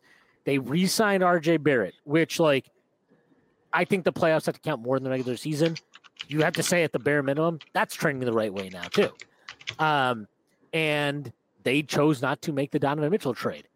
That looks like a fucking great decision now. He's an 82-game player. Yeah, he is. And then they chose to, make these maneuvers on draft night, trade out of 11, dump all this salary, get 3 protected first, and clear the space to get Brunson and Hartenstein. And both those signings and those decisions look great. Like, if that is not an Executive of the Year resume, then what the fuck is? Because all of those decisions happened in this last season. All of them. Every single one. And the only one you could say, if you want to, debate it, would be the Randall one, because technically, like, he was under contract. They re-signed him the year before. Fine. If you don't want to include that one, that's not a big deal. The rest of that stuff counts. And I really don't buy an argument for any other executive over what Leon Rose did. And if you want to, I know there are people who will be like, well, Ainge, look at what he did. And it's like, you should not get this award when you are trying to be bad, when you are trying to just accumulate assets. I'm not saying he did a bad job, but he's obviously done a great job, unfortunately, which is very fucking annoying. But like, trying to win versus what Utah did is totally different. No other executive has a resume that Leon Rose has based on his decisions over this league year. And that's the award. The award isn't talk to the media and blow smoke up our fucking asses award. That's not the award. I'm sorry. The award is Executive of the Year. Which executive made the most positive decisions to improve their team? The only one that's even in the fucking ballpark is Monty McNair. And his biggest move came last season, trading for Domantas Sabonis. So I'm sorry, not a single executive had to make as many decisions as Leon Rose that materially impacted positively the ultimate outcome for this team, and this team isn't done yet. It's not done yet. I think you could say Monson McNair. I said that was the only other one that I would sorry. say is the ballpark. So maybe you should listen when I'm talking. Asshole. Sorry, I'm tweeting. It's gonna be very interesting to see who actually does get the award. Is it gonna be him? Like, is it gonna be McNair? Probably will be Monson McNair. Yeah, because I'm like, or Danny Ainge, because you know how the media loves some Danny Ainge, or Stan Presti. They'll find a way to get Stan Presti the award. You know who's not fucking winning it? Masai. Well, he sucks. So, Walker Frazier says Nick's depth is insane when you break it down. How many playoff teams would Deuce and Sims be real rotation players? Sims is not playing on any rotation in the playoffs. Jericho Sims is good for the vibes and for Instagram. I think there would be like very, very specific situations where Sims could be useful. Like if you need to start switching a bunch, I would think that that's a very specific scenario where what he can do is useful. But aside from that, like he's not playing, and he shouldn't play. So yeah. And Deuce should be in the rotation, but like it's fine. If Deuce could shoot, Deuce would be like at least Javon Carter level in the rotation. So, or if he could shoot with a percentage match his output. Colin brings up Mitch's stats from the series. So this is Mitch's first ever playoff series: 8 points per game, 9.8 rebounds per game, 2.2 blocks, 1.2 steals. Very, very solid stuff.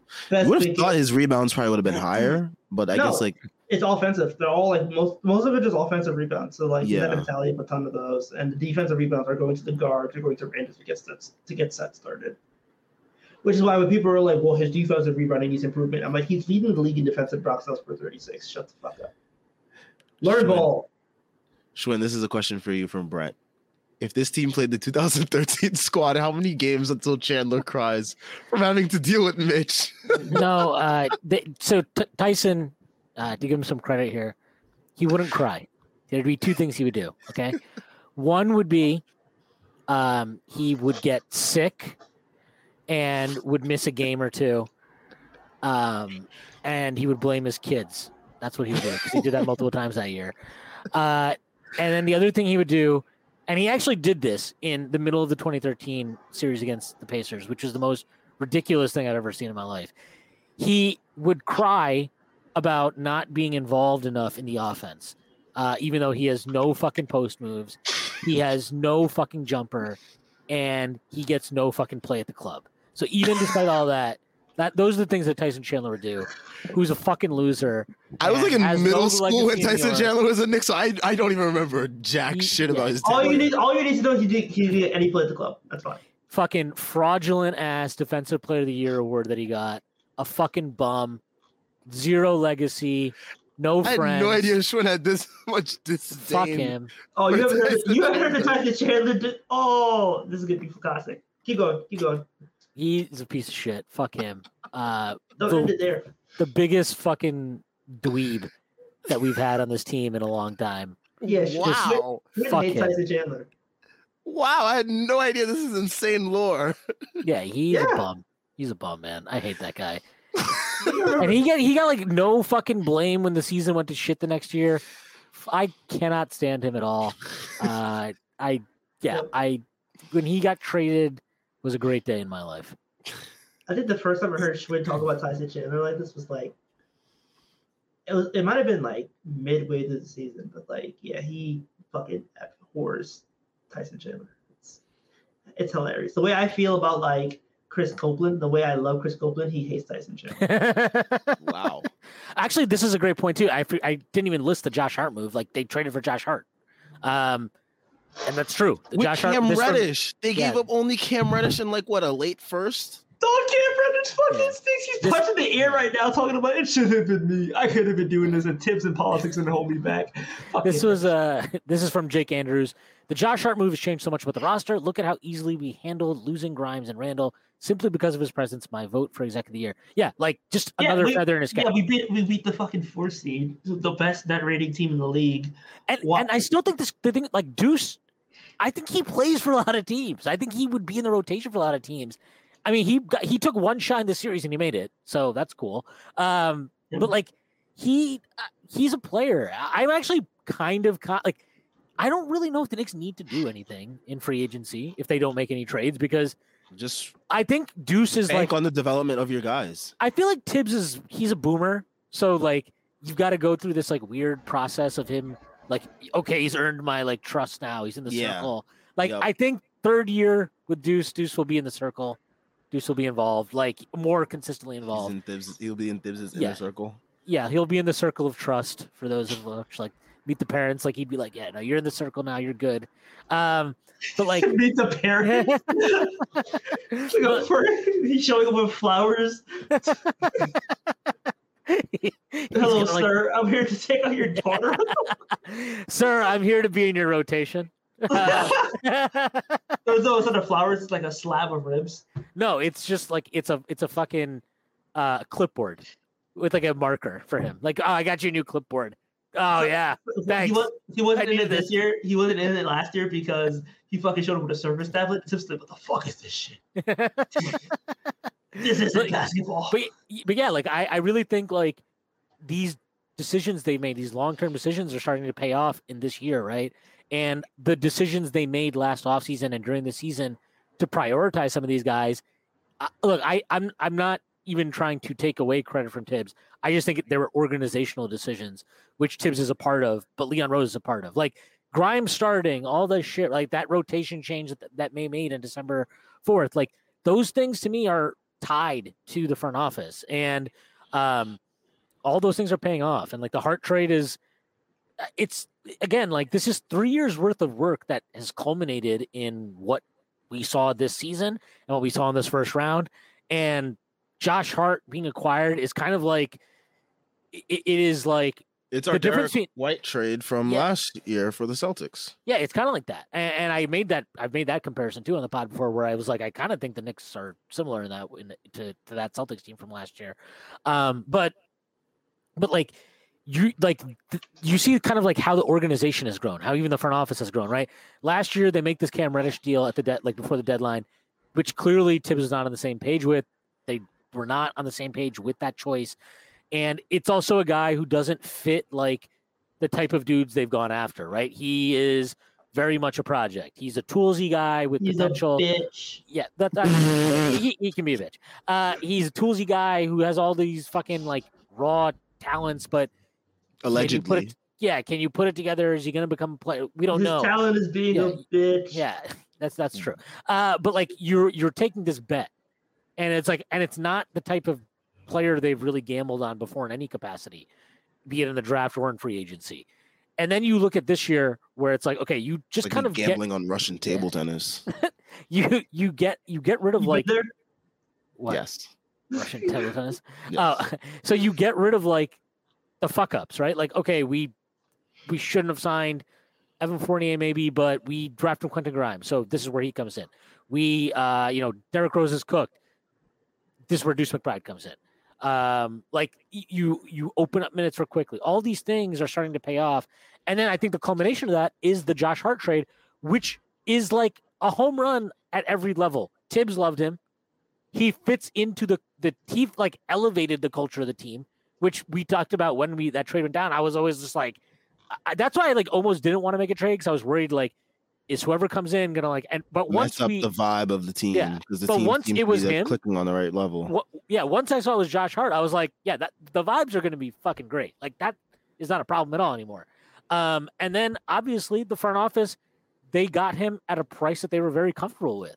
So it's like you just see the development. And then, like, you see the development from the players, right? We talked about quickly Grimes, Obi, RJ, Mitch, all these dudes drafted and developed by this front office's coaching staff and the development staff they put around and all that shit. And then you talk about development. Tibbs has developed. Like Tibbs' development this year is fucking maybe the biggest outlier I of the entire fucking thing. Like, this guy's running guard screens, guard wing screens. He's fucking running ghost screens. He benched Randall in the playoffs. He benched RJ multiple times this season. he didn't play Brunson at the end of the Miami game this year. That was a thing that happened, which was crazy. And he also is like today, he actively was just like, I am going to play small for it was basically the last 9.5 or 10 minutes of the game. He just played small. Like, and some of that is, he trusts Josh Hart, but that shows you that can be something he goes to. He just has to like believe in the players you're giving him to his disposal. And the players, a lot of these guys have developed to the point that he trusts them. And they've also gone out and acquired the type of players he would trust. So, just growth from every level of the organization, pretty fucking awesome. Yep. Sorry, I'm really watching this. Oh, shit. Tyson Chandler would have lost 19 pounds from the flu before the third game. I agree, James. I agree. Fuck Tyson Chandler. Bring me all the Tyson Chandler slander. Yeah, Too much Cavs talk. Oh, this was earlier in the thing. Let's see. Although James, is my calendar in the back. It's not my kindergarten diploma. James is wild, dude. Oh yeah, and this is a good comment too. Where was it? I just lost it. This one is from Vivek. Seems like the first time since 88-89 Strickland year where our playoff rotation comprised of everyone under the age of 30. I mean, it's got to be one of the youngest. I think aside from Memphis, it is the youngest rotation in the playoffs. So it's funny too because you say that, and then like a lot of people like when they talk about this Cavs series, a lot of them like, well, the Cavs, they're a young team. It's like, well, we're a young team too. Like, what the hell? Like that doesn't excuse you from being ass and like being absolutely dominated on the fucking boards and shit. Like that's a terrible excuse. Like we're young too, and we're just better. Like that's just all it is. Brunson, this is I mentioned this in earlier, but like Brunson and Mitch were in the same draft class. Yeah. Like, that's actually hilarious. We've exercised the demons of the 2018 class. Yeah. Kevin Knox is no longer going to hurt us anymore. Shout out Kevin Knox, who's hosting a skills camp or something in Portland. You have done. What are you doing? Scamming those poor kids out of their money. It's so funny. What are we teaching the youth? It's so funny because Kevin Knox would give all of us crazy buckets. Of course. But on the NBA level, he's like the equivalent of me being out there. I mean, you can already be out there, 6'2". What the hell are you doing? All right. You tell me you can't be Gabe Vincent? No. Dog, he's an NBA player. What the fuck? He's like 5'11". The only NBA player I think I would have any chance of scoring on is Trevor Keels. Because he's not actually an NBA player. Trevor Keels is built like a linebacker. You're not going to score Trevor Keels. Trevor Keels is built like... According to the Ringer, he's Lou Dort without Lou Dort's defense. So yeah, but Lou Dort still has no neck. Why would you even try to...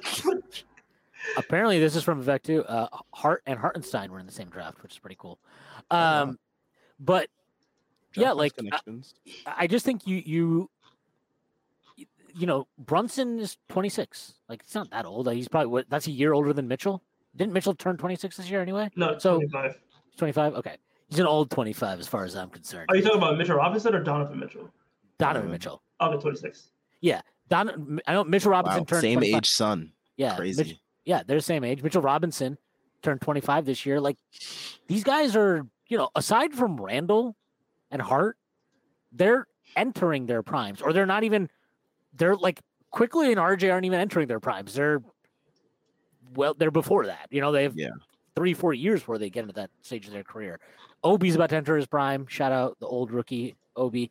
But like, this is just not. Rookie. Yeah, but this is just not that. This is just a very young team, and not just for the young. Like, do you remember for how like do you remember when NBA Twitter was obsessed with talking about like timeline? Like, oh well, are they on the right timeline? Is everybody in the like?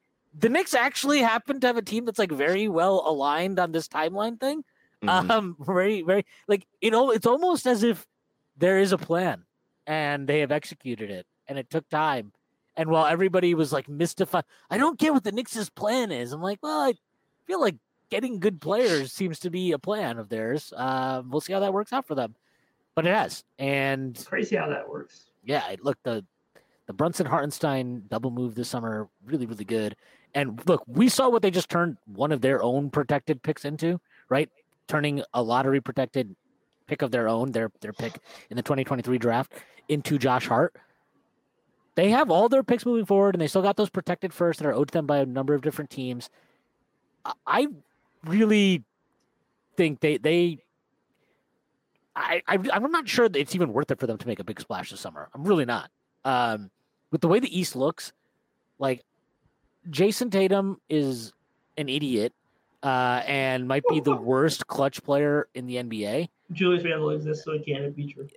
Dude, he's shot like 1 for 24 from 3 over the last 2 years. I think that's the worst percentage. Okay, never mind. We're back. Yeah. Number 2, baby. But like, whatever. Okay, he's a terrible clutch player. But not just that, like, you look at how the CBA is structured moving forward and, you know, the cap situation of a lot of teams, like, the Knicks are in a good spot. And I personally still feel like if they're comfortable betting on RJ Barrett making a further leap, Grimes making a further leap quickly, even like Brunson, I think, is capable of taking a further step.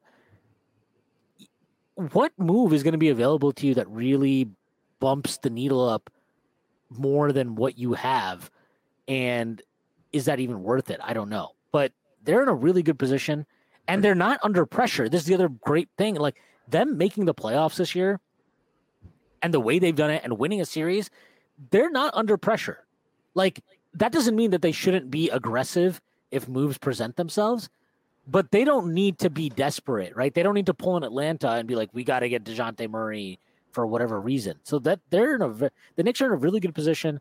And again, apparently it turns out that if you have a long-term plan and you execute a long-term plan and you execute it well, it can work.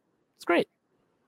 But they don't talk to the media. So Shout out to James. Says come on, see you next game. Cavs in 9, baby.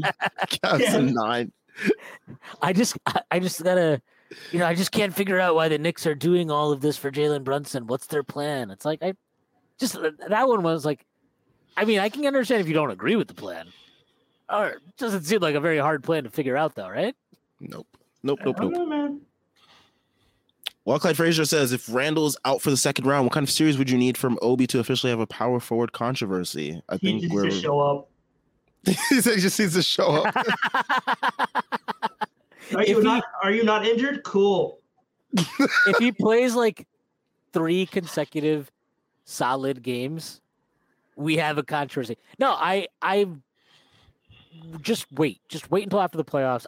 I get why like this is going to be a conversation throughout all of this, but I just because Randall's an 82 game player. It's just that, and like if Obi plays well, and we only got to see Randall play well for a half, whatever. I kind of get it, but like, just there's no point in worrying about this right now. I think you just have to like let the postseason play out, see how different guys perform, and evaluate it at the end of it all. I don't need to see the rest of the season. Get him out of the city.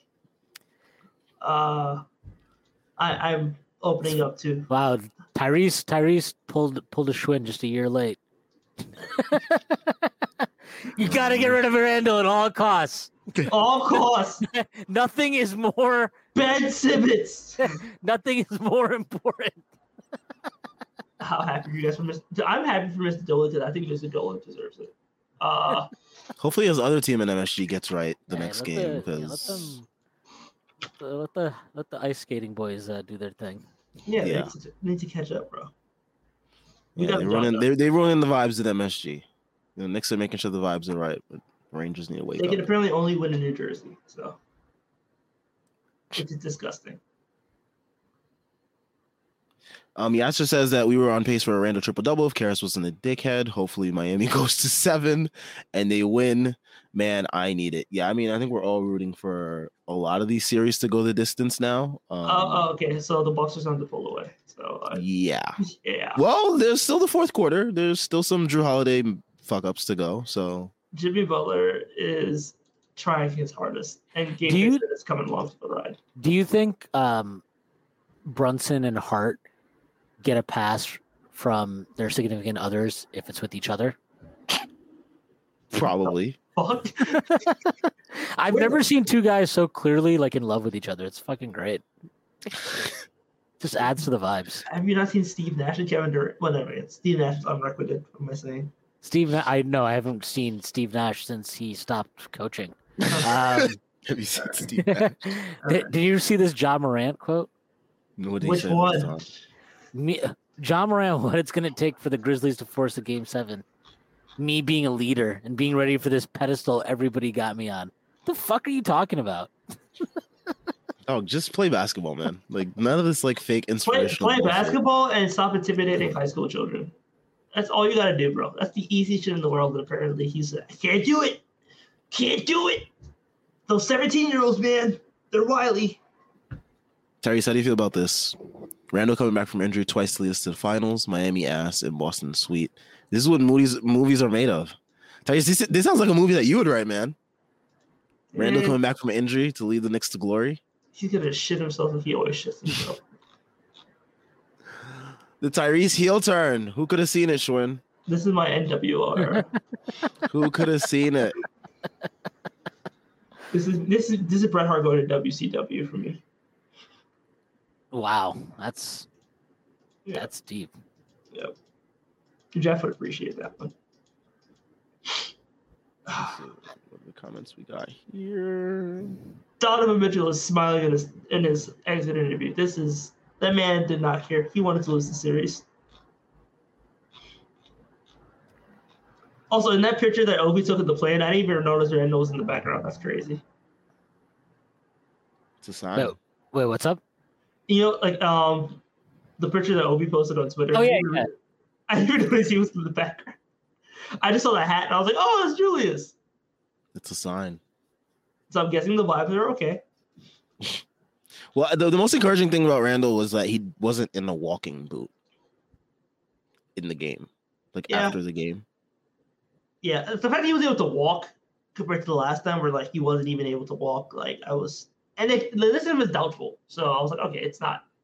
It's bad, but it's not as. I think they're just trying to give fans a little bit of inkling of hope, just in case things went to shit. But luckily, this team just doesn't let things get to shit versus the Cavs. I mean, he would have came out the tunnel in Game 6. It would have been electric. Willis Reed, shout out number 19 patch. He would have done it for him this year. Let's see. Let's see what else we got here. Chris Bernhardt, he says, Schwinn, you're not thinking hard enough. You got to think like a Greek. Them old ass Bucks might be done soon, and Giannis doesn't want to rebuild. Carry the hell on. Does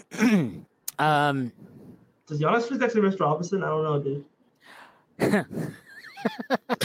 that would be one of them good problems to have. I don't know. Giannis, I just can't see leaving. To be honest, he already won a chip. Like, does he? I mean, maybe he wants to win more. I mean, I'm sure. Are you saying he doesn't have a dog in him? I'm just saying, like, once you win a championship, I think he just wants to make like milk and cookies jokes for the rest of his career. Once you do it the way he's done it. Like, I really don't know if he has to win another championship to like justify anything about his career. Like, he literally he's won everything in Milwaukee that there is to win in fucking Milwaukee. Like, 6th man of the year. Okay, yeah, he can go off the bench one year and probably do that. Actually, if he just starts every game on the bench but checks in a minute later, that should technically qualify him for 6th man of the year. So I'm sure all the Boston sports media would vote for him then. Totally. So, yeah, I think I don't know. The Giannis thing is always weird to me because I'm like, I just can't see him leaving. That's where I'm at. Let's see what else we got. Okay, 420 says 57 of y'all on here. Hit the like button if you don't smell like Ohio air. 57 of y'all for every point that Julius Randle scored in that fucking game against the Timberwolves where he choked again. Anyway. All right. Can't believe I'm the one telling Tyrese all right now after this Randall comments. Don't even say his name. It's 30. Oh, wow. It's on the number basis now. Wow. It's 30. Brent says, it is beautiful to see a young team grow together and overcome in order to make the playoffs after a couple of years. Then be the opposing team and ruin their dreams. You talking about the Cavs? Yeah, he's talking about the Cavs. Interesting. No, Tyrese had his part, bro.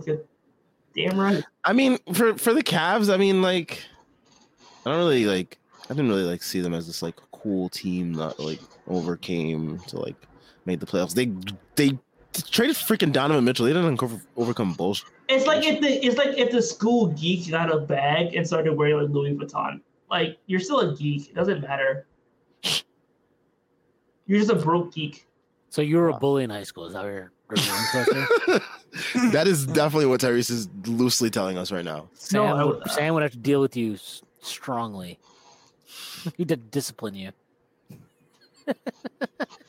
He would send you to detention. Pause! What? That's a crazy pause. That's the wildest pause. I don't even think Cameron and Mace would pause that. Like, that's just like insane. No, that's absolutely a pause. What are you talking about? No. Yeah, like the Cavs didn't overcome anything. What did they overcome? They missed the playoffs last year because they had a bunch of injuries that derailed their season. And then they traded all their shit for Donovan Mitchell. Like, okay. Yep. I'm happy to ruin their dreams. Fuck them. Fuck their dreams. No, I mean, I don't give a shit about them. Like, the Knicks just have had a great fucking season. They're still having it. And there are things that, like the RJ stuff, like we all criticized him a shit ton this year, but like at least some of us didn't want to trade him for OG Anunoby, and I feel vindicated by that. But like, you know, in all honesty, I just think RJ, like when he plays like this is kind of like why this season was so frustrating, because you're like, well, what the fuck, like what is going on with him? And these last 3 games, you take a look and it's like, okay, well, you know, this is what happens with young players right now. Sometimes they have bad seasons and they grow at these different rates. And maybe this is him, like, maybe he needed this playoff series to just be like, oh, yeah, fuck, I'll just do all these things. That would be cool. He just needs, if I had one wish, and he went outside, and that's what happened. and now he's whole again. Yeah, maybe that's what it is. I don't know what it is, but we'll never know. Maybe. Yeah, and that's kind of what you're dealing with, though, with young players, people, whatever, is can be unpredictable at times. That's the part of the mythical lore. Yeah. So you see that gives you, that's like part of why rooting for a team of guys that your organization drafted and they've stuck with and they've acquired and all, like Randall was a guy they signed in free agency. He was not some coveted target. He was a guy that was like their backup plan. I mean, he was their backup plan. We can be real. He was straight up their backup plan. But they signed him and then they extend him to a below max contract, right? So it's not like he's on some huge fucking mega deal here. So they extend him. Then, you know, they do all this stuff and get Jalen Brunson, who's not been an all-star. And it's like, why are they doing all this just for Jalen Brunson? Right? You know, they get Isaiah Hartenstein, who's bounced around the league, just been a nice backup center. Like, they've all the guys they've even traded for, signed, whatever, they really feel like guys that have, you know, they've kind of entrusted and empowered in a lot of ways. And then you get the guys they've drafted, obviously, like RJ, Mitch, IQ, Obi, Grimes, Deuce, Sims. Like, you know, I mean, he's obviously not some amazing player, but like the guy's like an NBA player, you know, like he's an NBA player. He's a third string big who gave them minutes this year when Mitch went down at a point and the team didn't fucking crater and have a miserable, like they didn't just like totally fall into a rut. Like he deserves credit for that too. These are all guys they've drafted and developed and they've found and developed and they've traded for when other teams didn't want them or whatever it was. And like, this is a lot more satisfying for me as a fan than doing the whole, like, oh, save up and then trade for a star or shit that like everybody thinks is like the ultimate goal of what you're doing. I feel like this is a much more satisfying turn of events as a fan. I care about this team more than I would have cared about a team that if they risked it all for Donovan Mitchell or risked it all for star Y or whoever the fuck people would have wanted at various times. This feels more rewarding. It feels more satisfying. And I'm fucking thrilled watching this team. And it's why, like, when I am wrong about a player or whatever, I don't give a shit. I'm happy. Like, I want this team to be good. I want this team to fucking win ball games. So, you know, I'm invested in these players, obviously not to the same degree the front office is, but like I'm invested in these players as a fan. And so, like, I don't want RJ to stink, but when he stinks, I get annoyed because I'm like, you gotta let people know that he's stinking. Well, not just that. I'm like, I want you to be good. I'm actually very invested in you being good as a fan. Can you do that? And I know you can do it because I've seen you do it before. Just please do it. He's doing it now. And like, it's why I get annoyed when Julius Randle like has a terrible season where he looks like he wants to fucking murder all of his teammates. Like, I'm sorry. I get annoyed by that shit. But like, like these guys are all here. Like they're part of the team. I want them to be good. So this is all much more rewarding for me than like, oh yeah, we traded a bunch of shit, got Donovan Mitchell, and we won 50 ball games. Like, yeah, okay, and great. Now we're out in the first round. Yeah, I mean, like that's what you're supposed to do, right? Like, and you know, the Cavs, go ask their fans if they had a good season. Go ask them how rewarding this season was as a fan.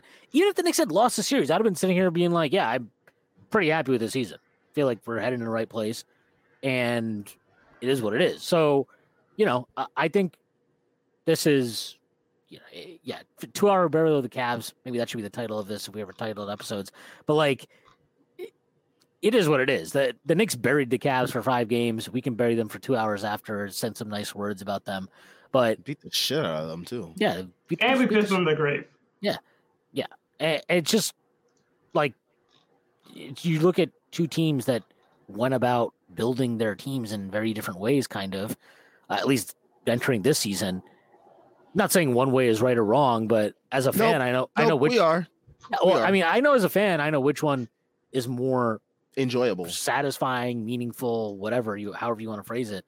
And it's definitely this one. And yeah, I'm looking forward to whoever we play in the second round. Looks like Miami will have to win a game 6 at home to be our opponent. We'll see what happens.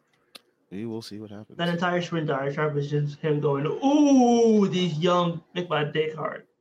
By the way. Okay. And that's fine though, but you know, previous comments, pause. About detention. Exactly. Detention is pause, but you know, but that's a reference. So all right. Why is Ben reference Stiller, to a very Ben Stiller's doing the face? Everybody's doing the Jalen Brunson celebration. I will not be doing it. What does it even mean? Hey, I'll screenshot again. Hey, that's my profile picture. Please find a better profile picture. All right. I think on that note, we can end the stream here. Shout out to everyone that was rocking with us. I think we had like 60 plus viewers at one point. Make sure you leave a like. Make sure you subscribe. We're on our way to 1K subs. Knicks win. And we advanced to the second round for the first time in 10 years. Second time in the last, 20 years? Crazy shit. Crazy stats. Make sure you guys check out everything Strickland related in the description. We got links to the site, merch. We got brand new merch. We just launched new merch today. So check it all out. Make sure you guys check out the links to Twitter and Patreon. All great ways to support and follow us. We're also on Instagram at thestrict.land over here, as you see in the corner of your screen. We will be back, I guess, whenever the Knicks play again. And depending on these first round series, if they go the distance, that will be next week. So everyone enjoy these next couple days dancing and pissing on the graves of Cavs fans who have been crying this whole series, and all their beat reporters saying that we didn't have shit for them. Enjoy it. Enjoy these next couple days. We all deserve it as Knicks fans. We've been through the ringer, and here we are now, one step closer to the NBA Finals. All right. Everyone enjoy your next couple days, and peace out. Fuck him, Reddish.